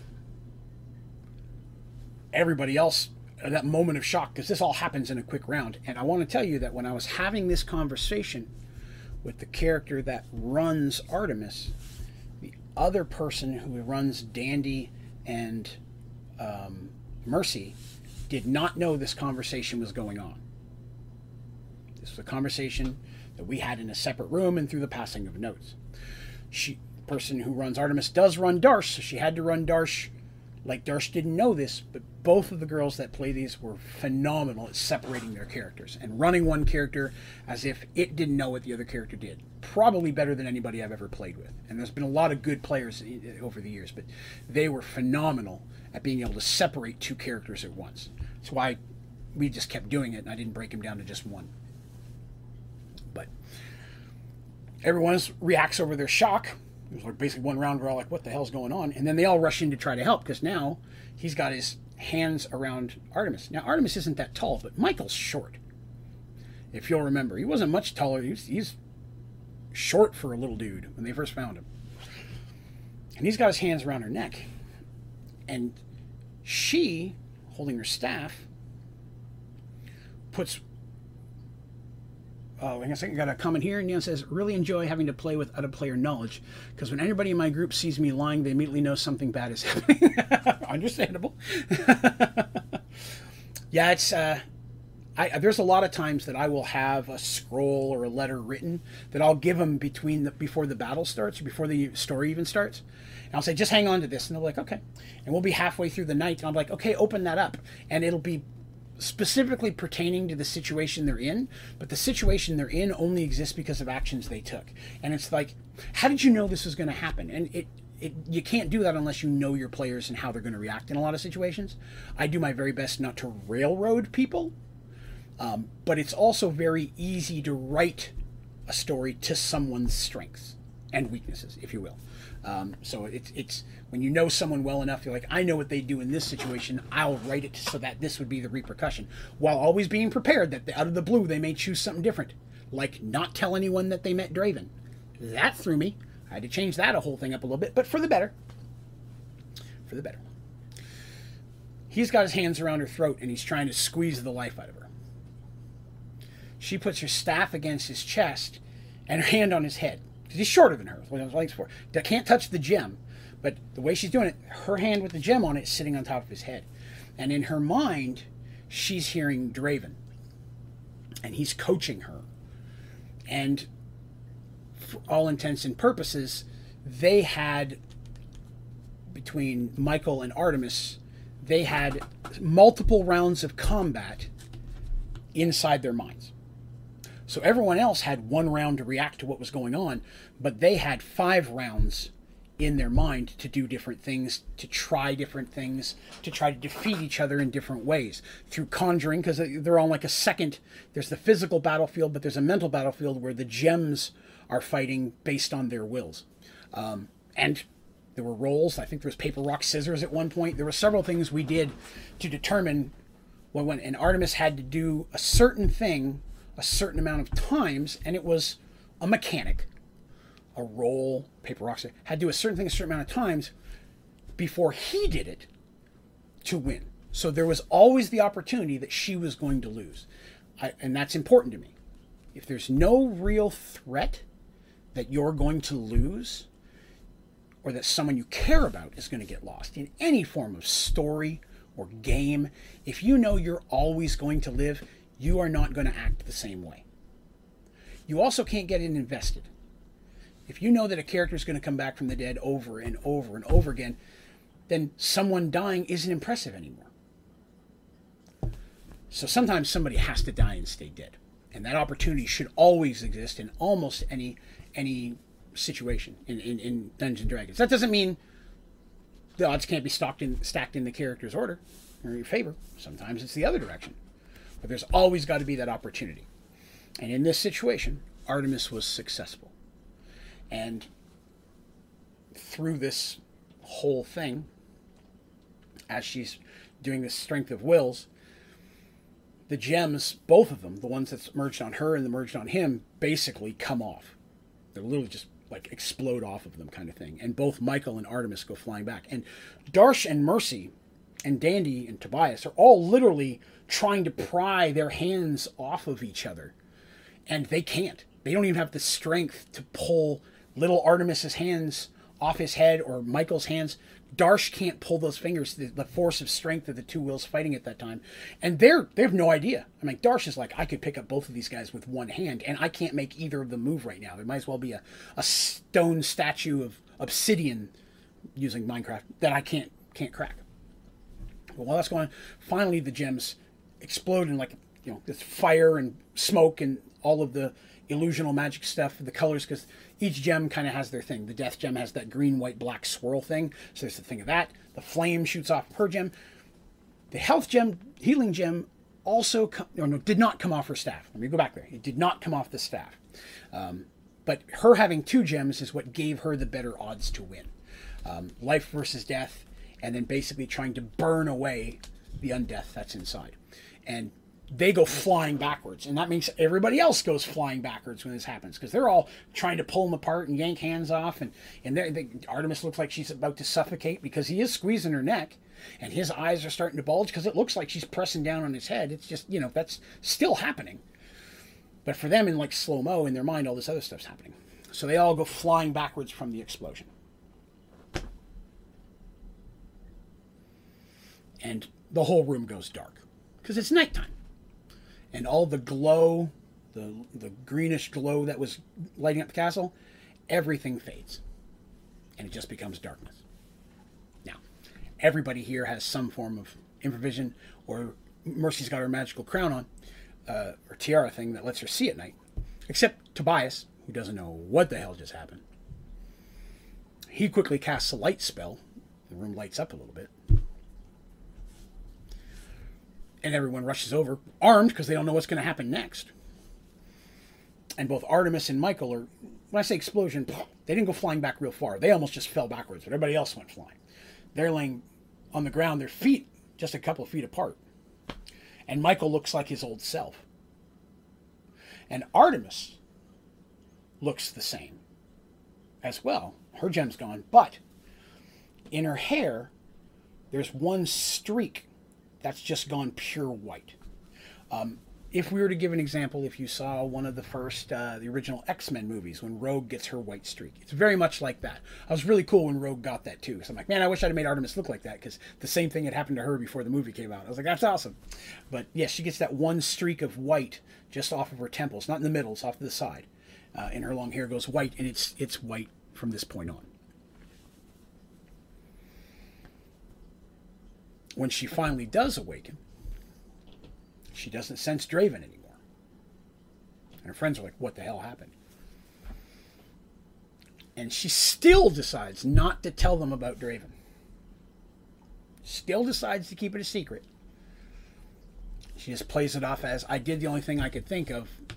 I merged with the gem. And luckily, giant finger quotations for those of you listening on the audio podcast, luckily,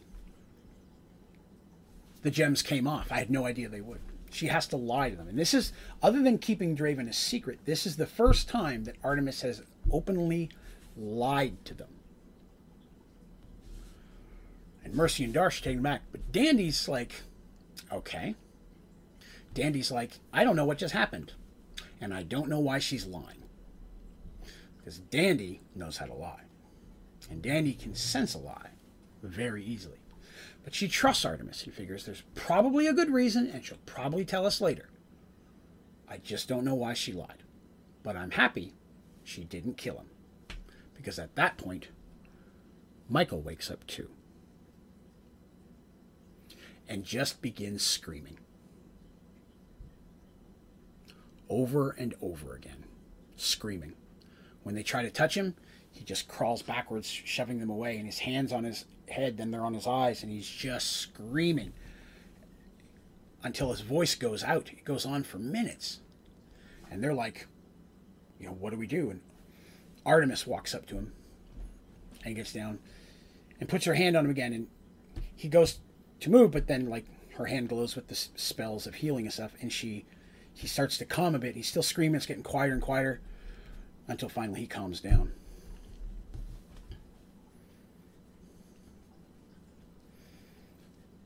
Tobias, at this point, gets filled in by Darsh. Darsh takes him aside and says, okay, listen, let me tell you who this is and why this is happening.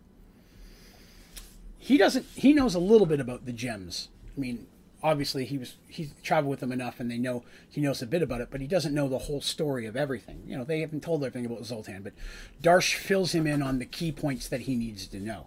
Michael, Dandy were a thing. They were part of it, so on and so forth.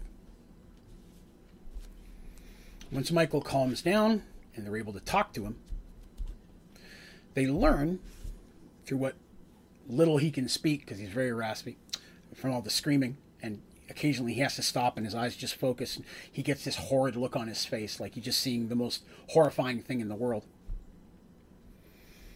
And they learn that when the Citadel fell, he survived. And he crawled out. Took him a while to dig his way out.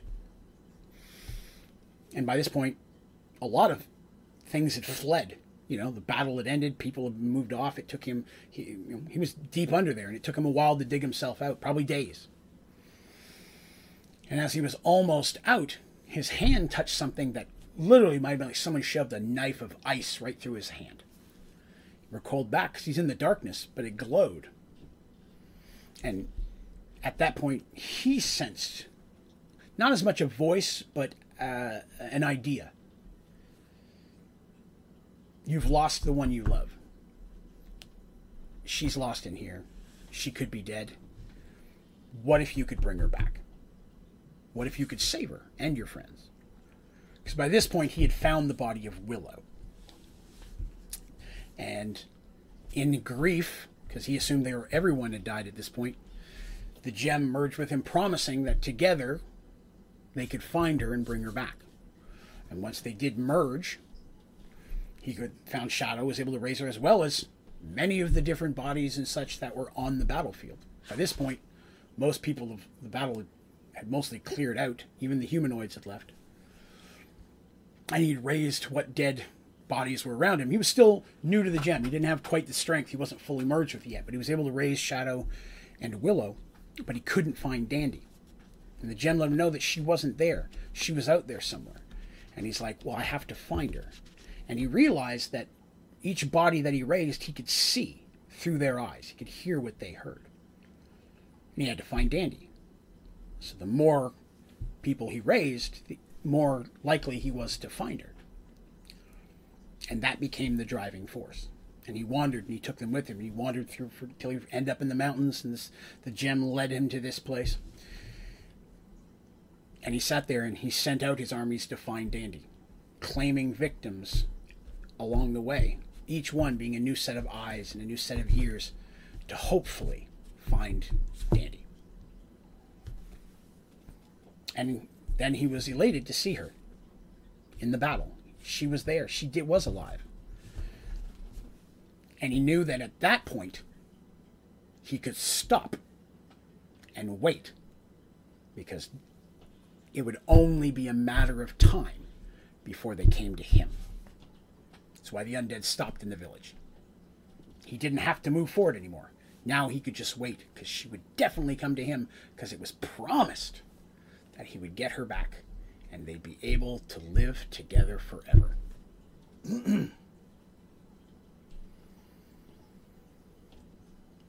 While this story is being told, Darsh and Tobias, they go out and look outside. They look at the battlements. They look down at the ground. And even as the sun's coming up at this point, they can just see the bodies littered on the ground. All the dead have dropped. Every one of the undead that he had controlled is now just a body on the ground. So they can take comfort in knowing that at least no more lives will be taken.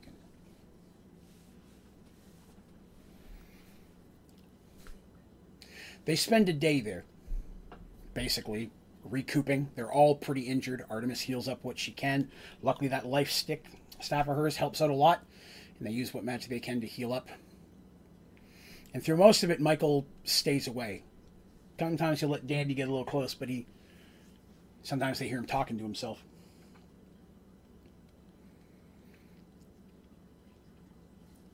And when it comes time to go, because they're like, hey, we have to go back and tell them it's over. At this point, by the way, they've claimed the gems again, and they now have the death gem in their possession. That one they lock up nice and tight down in the chest of holding. And at that point, they decide, because the temptation might be too strong from the others, that all the gems, except for the one that's obviously on Artemis' staff, need to stay inside the chest of holding from this point, because they're just too dangerous, and they may be tempted to merge with them again. Because they are under the assumption that maybe one of the gems tried to take over Artemis, but luckily she was strong enough to fight it, because again, they don't know anything about Draven. During that same day period while they're there, Artemis makes a very startling discovery. Well, you find some water or something and she's washing off. She realizes the necklace is gone. Chain and all. She thought maybe it broke and fell down into her robes. And when she pulls her robes to look, there is the equivalent of a tattoo of a blood drop. Just a little bit off center on her chest, where the necklace had rested. And it's permanent. Red blood drop tattoo.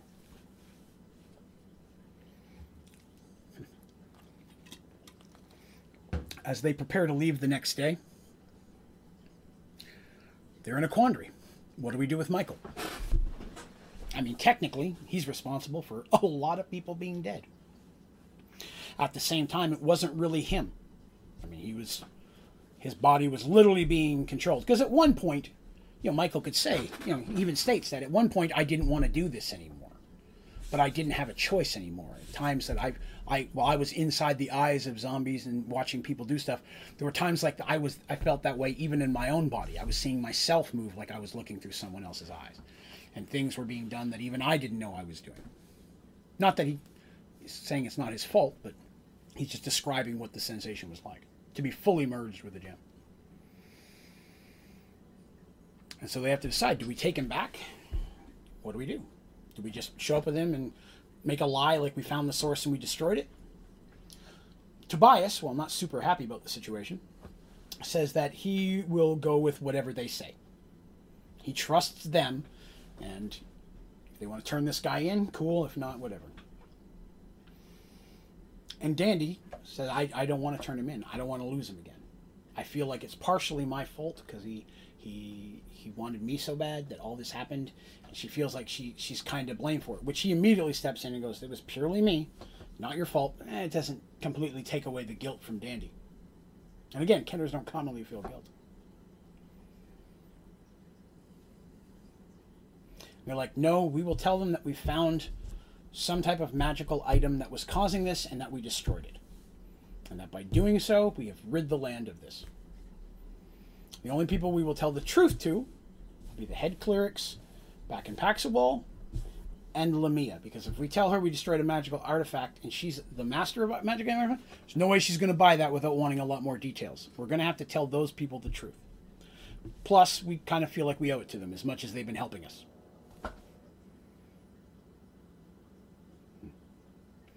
So,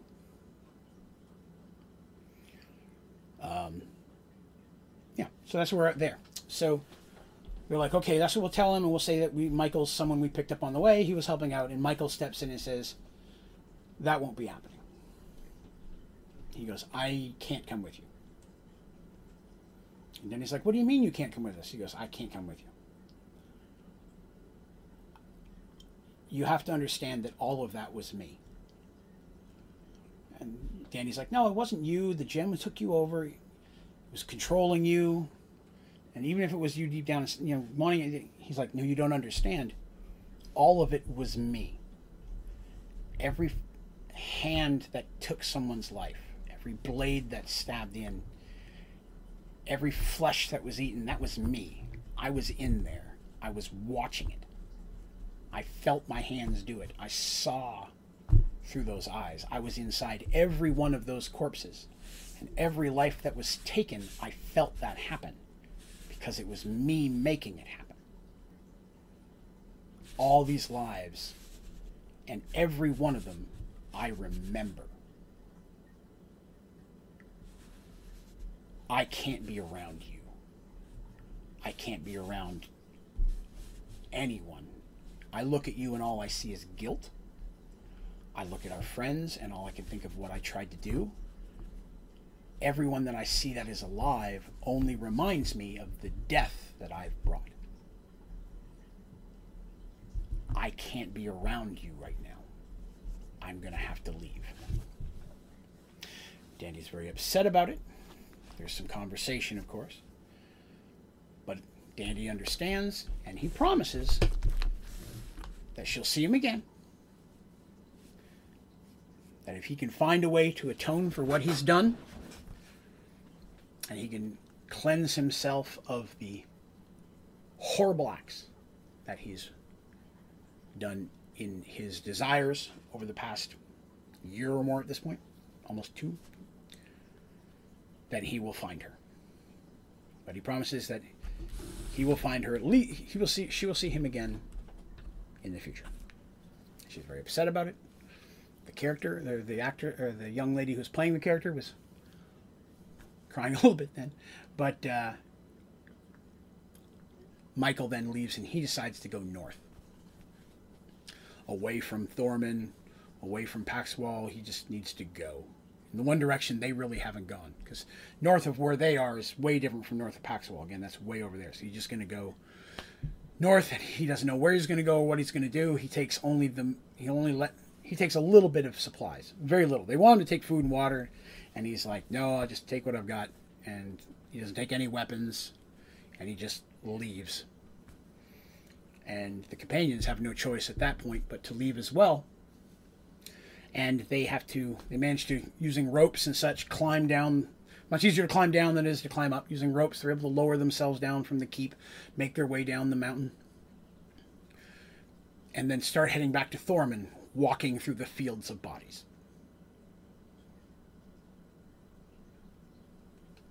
And it takes them quite some time, but eventually they catch up to the rest of the living, the army that's still in almost the same position it was at before. It's moved forward now because all the undead fell. They moved forward to see what was going on. The townsman of Pine Ridge is no longer in flame. They're able to put that out, but they're still in defensive because they don't know if these bodies are going to pop back up again. And when the companions are able to say, no, we found the source, this magical artifact, they have their story straight, and we destroyed it, and there'll be no more undead. It's completely obliterated, exploded into dust. There's not even pieces left. So the army is going to still stay there and watch and try to help put things back together. There's a lot of dead to be dealt with. There's going to be a lot of smelly. and carrion, and they could attack a lot of monsters that they don't want in this area. So they have a very, very humongous amount of work ahead of them to clean up all of this. But the companions, as well as the clerics, most of the clerics and the mages and the minotaurs, head back towards Thorman at this point because they've done what they're supposed to do. Paxawal, many of the soldiers and such are going to stay and help Thorman with this endeavor, but anybody of rank and that doesn't need to be there, they send back to the city at this point because there's still going to be a lot of refugees. They're going to have to resettle and figure that out. And our companions head back to Thorman, and that is where we will call it today, because next week we will start. We'll finish. Or sorry, not next. 2 weeks from today, we will start over when they return to Thorman, what happens there, and the next segment in their search for the rest of these gems. And then now dealing with an incredible sense of loss, because they know that Michael, what he's been through, and he's out there. Shadow and Willow are dead for sure now, so they know what's happened to all their companions. Shadow and Willow are dead, Zaren's dead, but that was kind of their fault. Fig is chilling out up there in New Gullyville. These four, of course, are here. They know Firemoon's alive. They haven't spoken with anybody in Firemoon's kingdom, but they know he made it. But now they at least know where everyone is. But they feel like they lost 3 friends today. Michael as well, because as much as he said he'll be back one day, who knows? Not even Draven, maybe. Me, Draven, not the character Draven. And Artemis has made a bargain that will undoubtedly come back to her in the future. So that is where we're going to call it for today. We've been running about 2.5 hours today, but I definitely wanted to get the Michael part of the story out. This was one of my favorite segments that we actually played. Hopefully it came across even an inkling of how well it came across when we actually played it, because it was very emotional for them, and they really got into the story and had a big one of the first times we had a big emotional effect on the characters, on the players, more than the characters. So hopefully that translated well somewhat to the story, and I'm hoping you guys enjoyed what we've heard today. Next Merge Worlds, episode 17, will be 2 weeks from today. Today being Sunday, what is today? June the 21st. I will have this up on Spotify and on iTunes within the next 24 hours, probably sometime tomorrow. So again, if you'd like to rehear this and you don't really want to watch the video, definitely recommend checking me out on iTunes and Spotify. Just do a search for Merged Worlds, MERGEDWORLDS, all one word. If you enjoy the Merged World stories, it would help me out a lot if you wouldn't mind going and following or subscribing on iTunes or Spotify, whichever one it is. The more people that follow these type of things, the more their algorithms will advertise it to other people. So the more people I can get to do that, the more people will get a chance to see Merged Worlds. But thank you all for joining me very much. Again, I'd like to say, if you haven't joined the Discord yet, please be sure to do that. Go to onlydraven.com. There's a button at the top of the page, near the top of the page, that'll let you right into the Discord. We talk about Merged Worlds.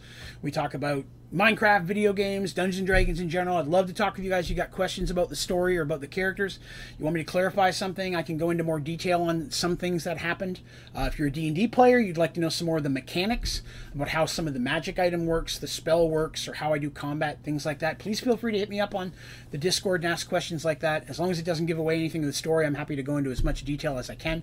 I have stats for a lot of the magic items and artifacts that I've created. If it's something you might like to even run into your own campaign or use a version of it, I don't mind that in the least.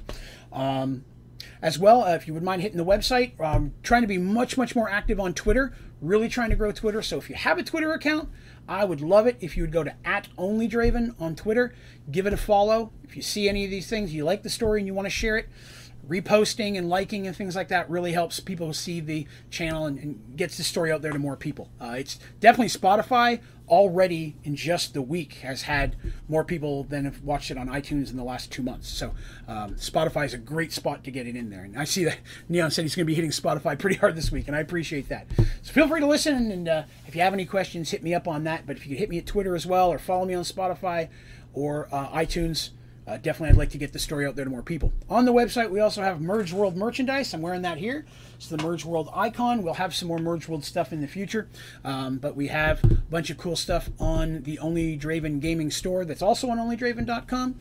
We also have the Pride merch that's out this month. So we've got some stuff celebrating Pride Month.